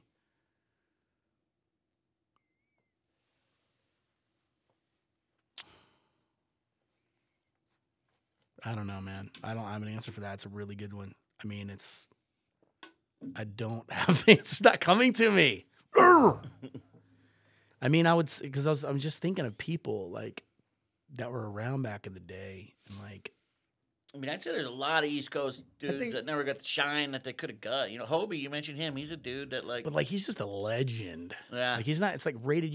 You only rated him based on, if you're rating someone based on their riding or their influence or whatever, I don't know. It's just really, really tough because there were so many people that just like were good and they hung out and they're like, I think Colin Lentz is, and I'll tell you why, because like he had more style than anybody had ever seen come out of the East Coast, come out of Pennsylvania. And he was a generics rider, but like his crooked cops and like just shit was just like he tweaked his out of his mind and he went so high. He's completely out of snowboarding now. He's just kind of like one of those guys. I haven't seen him in 20 plus years, but like I think we all rated him high because we knew what he was capable of, but I just don't think he ever got the spotlight that he should have gotten just because I don't think he wanted it. Yeah. So, you know what I mean? So there's guys like that, and I just have to say his name and like, guys like Jim Kelly, like he was one of the first people I ever shot with, and just he pushed the envelope every day, and just had so much style. Was super fun to shoot with, and he moved out west and didn't do so hot out west. Like I think landing in powder and like doing things like that just didn't serve him well. Whether that was part technology, part the board, whatever it was, I just feel like All right. For hot takes, next question, we got steel or powder? Like rails or powder? Powder. Best style ever? Peter Line. Fucking love that answer. Best snowboard video ever made? I'd have to, God, I'm torn on those because I love The Garden, which is one of my favorites. But you guys will really, my favorite movie, and you're going to laugh, has to be Roadkill. Nice. Love that. I don't know, Roadkill, the music, sick. the rails, like Gooch's part, Ranquit, like all that was a really good film. But man, The Garden, when that came out, just took it to a whole nother level. Because I think Roadkill was first, and The Garden came out right after that. And Volcom, they did such a good job on that movie. I really loved it. And Terry, I mean, just there's so many good ones though, like Subject Hawkinson. But if you ask me, I think my first answer is The Garden. Sick. Okay. Favorite board graphic? Favorite board graphic would have to be, I would probably say the Brushy Dice board. Just because, no, I'm going to take it back. Probably Terrier Sword board. Terrier Sword board because that was the first time I was just like, oh my God. Watching him ride that board just made me want to snowboard more. And then I met the guy who actually did the design for that board. So that just put it over the edge. So Great answer. If you could go heliboarding with 3 people, you're just going good times, ripping pow turns. You can take anybody in the world. You can take Allen Iverson. You can take celebrities, friends, doesn't matter. Who you taking to go have a good time in the copter? Easy. Craig Kelly, Jamil Khan, and Jeffy. Good crew right there. Fucking love that answer. Good stuff. Beaver slap. You know you're in the lift line. You got snow on your board. Are you one that hits a fat smack in the lift line, or you kind of keep it tame? I keep it tame. Keep it tame. Okay. Okay. Last question. Worst trend. TikTok is the worst trend. I mean, I can't do it. Dance videos. I don't know what it is. Good answer. All right, buds. You know what it's time for. Woo, I do, and it's pub beer time, my friend. You gonna crack some can? Yes, I am, my friend. It's cheap, it's fun, and hold on, delicious. It's delicious. They support the show. They support snowboarding. They support a bunch of really cool stuff. So if you're thinking about having a couple ice colds responsibly, what are you gonna choose, buds? Pub beer every time. All right, let's do the crapshoot. Welcome to the Pub Beer Crapshoot. All right, roll that dice. We'll tell you what you got to do. Throw them bones. Get a 4. 4. What is one of your worst bails, Gary? Give us a good bail. One of my worst bails was definitely getting hazed by, which is really funny. We were just talking about that. JP Auclair, JF Cousin, Mike Douglas, and those guys. I was following them around some backcountry stuff, and I got hazed off of a small little cliff, like, basically fucking with me. Well, they were like, dude, you got to jump off this. You got to do this. Yeah, and ragdolling down, bah, bah, bah, bah, bah, all the way down. Yeah. Nice. I mean, those guys, JP would go like 200 feet to his back. He's that dude, right? Pretty much. Yeah. But I mean, again, I followed around all the guys bailing half the time. I just try to stay on the board with a backpack. But yeah, that was probably my worst fall. One thing we forgot to talk about, buds, is this guy, Cheddar Bisque. Yeah. We got to talk Bisque, dude. Give us like throw us a bone. Throw us a bone here. Give us something. Maybe like highest paid photo shoot. There you go. Oh my God. So that's what Cheddar Bisque's all about. So, and it's a past shoot, so it's okay to talk about it. Yeah. So, I used to do a lot of shoots for Coca-Cola. There was one of my clients, and I was making really good money shooting day rates. My day rates were over $35,000 a day. That was your day rate? Over that. Just shooting. Just stepping up to shoot. And then I'd get paid usage on top of it. I know. That was to get out of bed, basically. Pretty much. And then, so Coca-Cola had reached out to my clients, and they were asking, they said, listen, we want to secure Gary for the year, $1 million for the year. And I would have a certain amount of shoots I would have to do. And they said no. I was like, what? You're going to say no? And they did, and that's when I didn't really realize what I was making at times. My agents were making 35% of what I made, so they made 35% of my day rate, so they just charged. And at that point, like... Wait, your agent said no? My agent said no, because they knew how much work I was already doing for Coke. So... Jeez, dude. I know. So that's a joke. Those days are gone, bro. They don't happen. Okay, so these anymore. that was in the highlight of my career, and like it was honestly wrong, so wrong, but... It was right at the same time. And yeah, so that's, so anyway, just so you know. It's wrong, but it's right at the same time. That's kind of a real deal. But like, again, it's not what it's like now. But dude, I did live those days when it was like that. That is a day rate, dude. It's a crazy day rate. It's like everything. So that's what Jan Buds charges to show up in the streets. Dude, snowboarding, they don't see day rates like that. No. Those don't exist. No, but... Again, like I said, like it doesn't. I mean, that's a day rate. You're hiring a crew. You're not even barely doing any work. You like walk in and press the button after your crew sets it up. Those shoots we were shooting at Cristiano Ronaldo in Portugal for Nike. We were supposed to go one day in and out in Lisbon, biggest pitch on the planet to shoot Cristiano Ronaldo. Doesn't show up. All our lights. I've got tons. I mean, $6,000 just for the day rate of renting lights and on this pitch, ready for him to show up. Didn't show up. Pack it up, come back the next day. He's going to be here tomorrow. Same thing. Boom. Do you get paid still each day? Oh, yeah. They pay me. And then we're like playing soccer. Like, all we did was just like fuck around waiting for him to show up. We're sweating our asses off. Like, hope he doesn't show up now. Like just every day for a week. He didn't show up. And we ended up leaving Portugal without taking one photo of Cristiano Ronaldo. And that shoot was like a 325,000 euro photo shoot. And you still get paid. That they paid for, that Nike paid for, that never saw an image. And they're just like, whatever. That's So the game. I mean, it was crazy, but that's just how that industry works. It's like I shot Rory McIlroy for Oakley, and it was a great shoot, unbelievable shoot. But the problem was that we never saw the light of day because he ended up signing with someone else. He didn't sign with Oakley. So we did the shoot thinking that they were going to sign the deal, and the deal never got signed. Wow. So that's just how the industry works. We call that burning bud. Yeah, burning some serious bud. Sure, burning them, buddy. Do you still have an agent? Yeah, I've got a couple agents. Multiple. Yeah.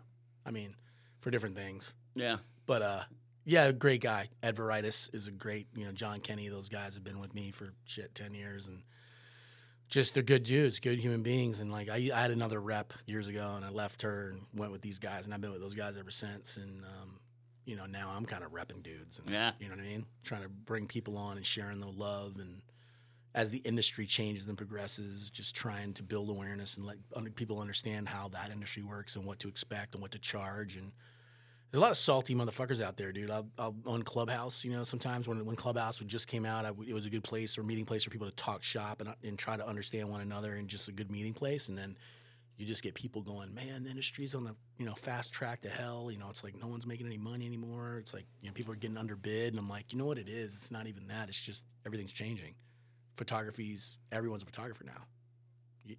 Everyone's got a camera at their fingertips all the time.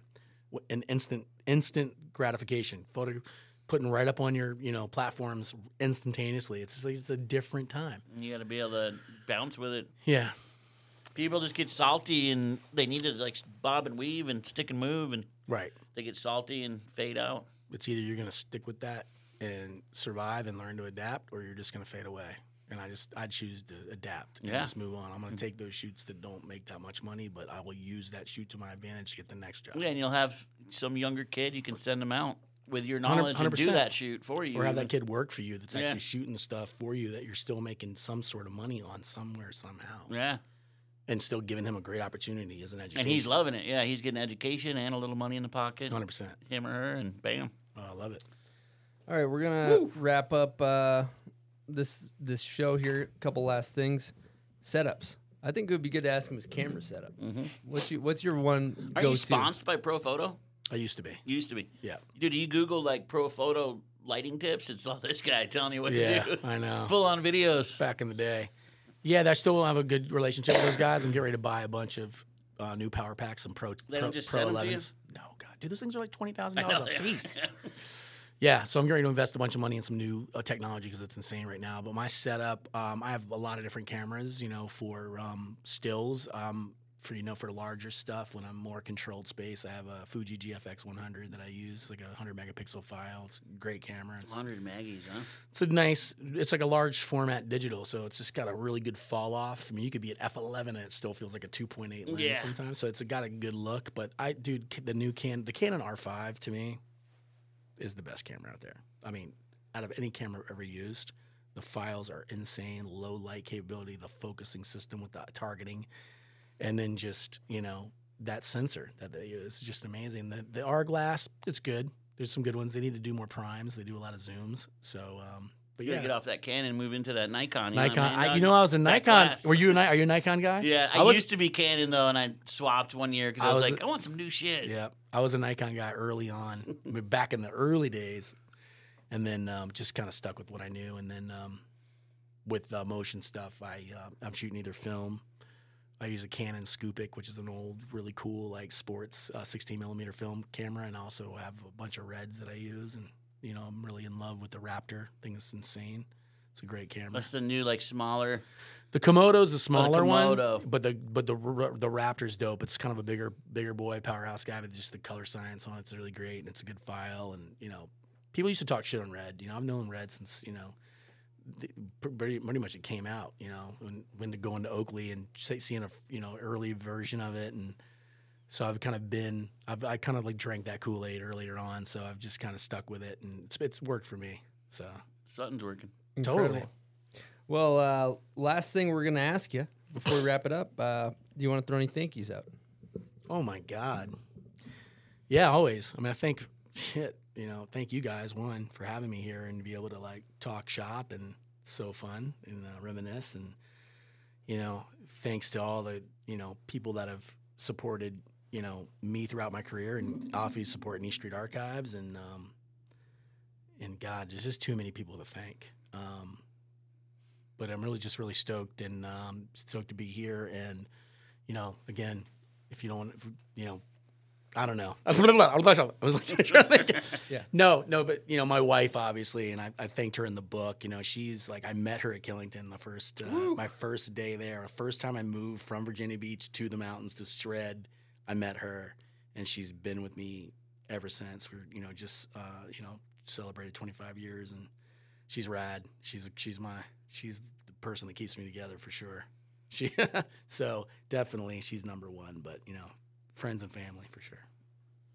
Well, Gary, thank you for all that you do for snowboarding. Oh man, and being you. We Thank really you, appreciate man. you. I appreciate you. Yeah, hell yeah. Thanks, guys. And cheers. Cheers. And I want to say thank you to all the listeners and everybody that supports the show. We love you guys. Over and out from the bomb hole. Peace. Yeah, Thanks, guys. Woo. Nice.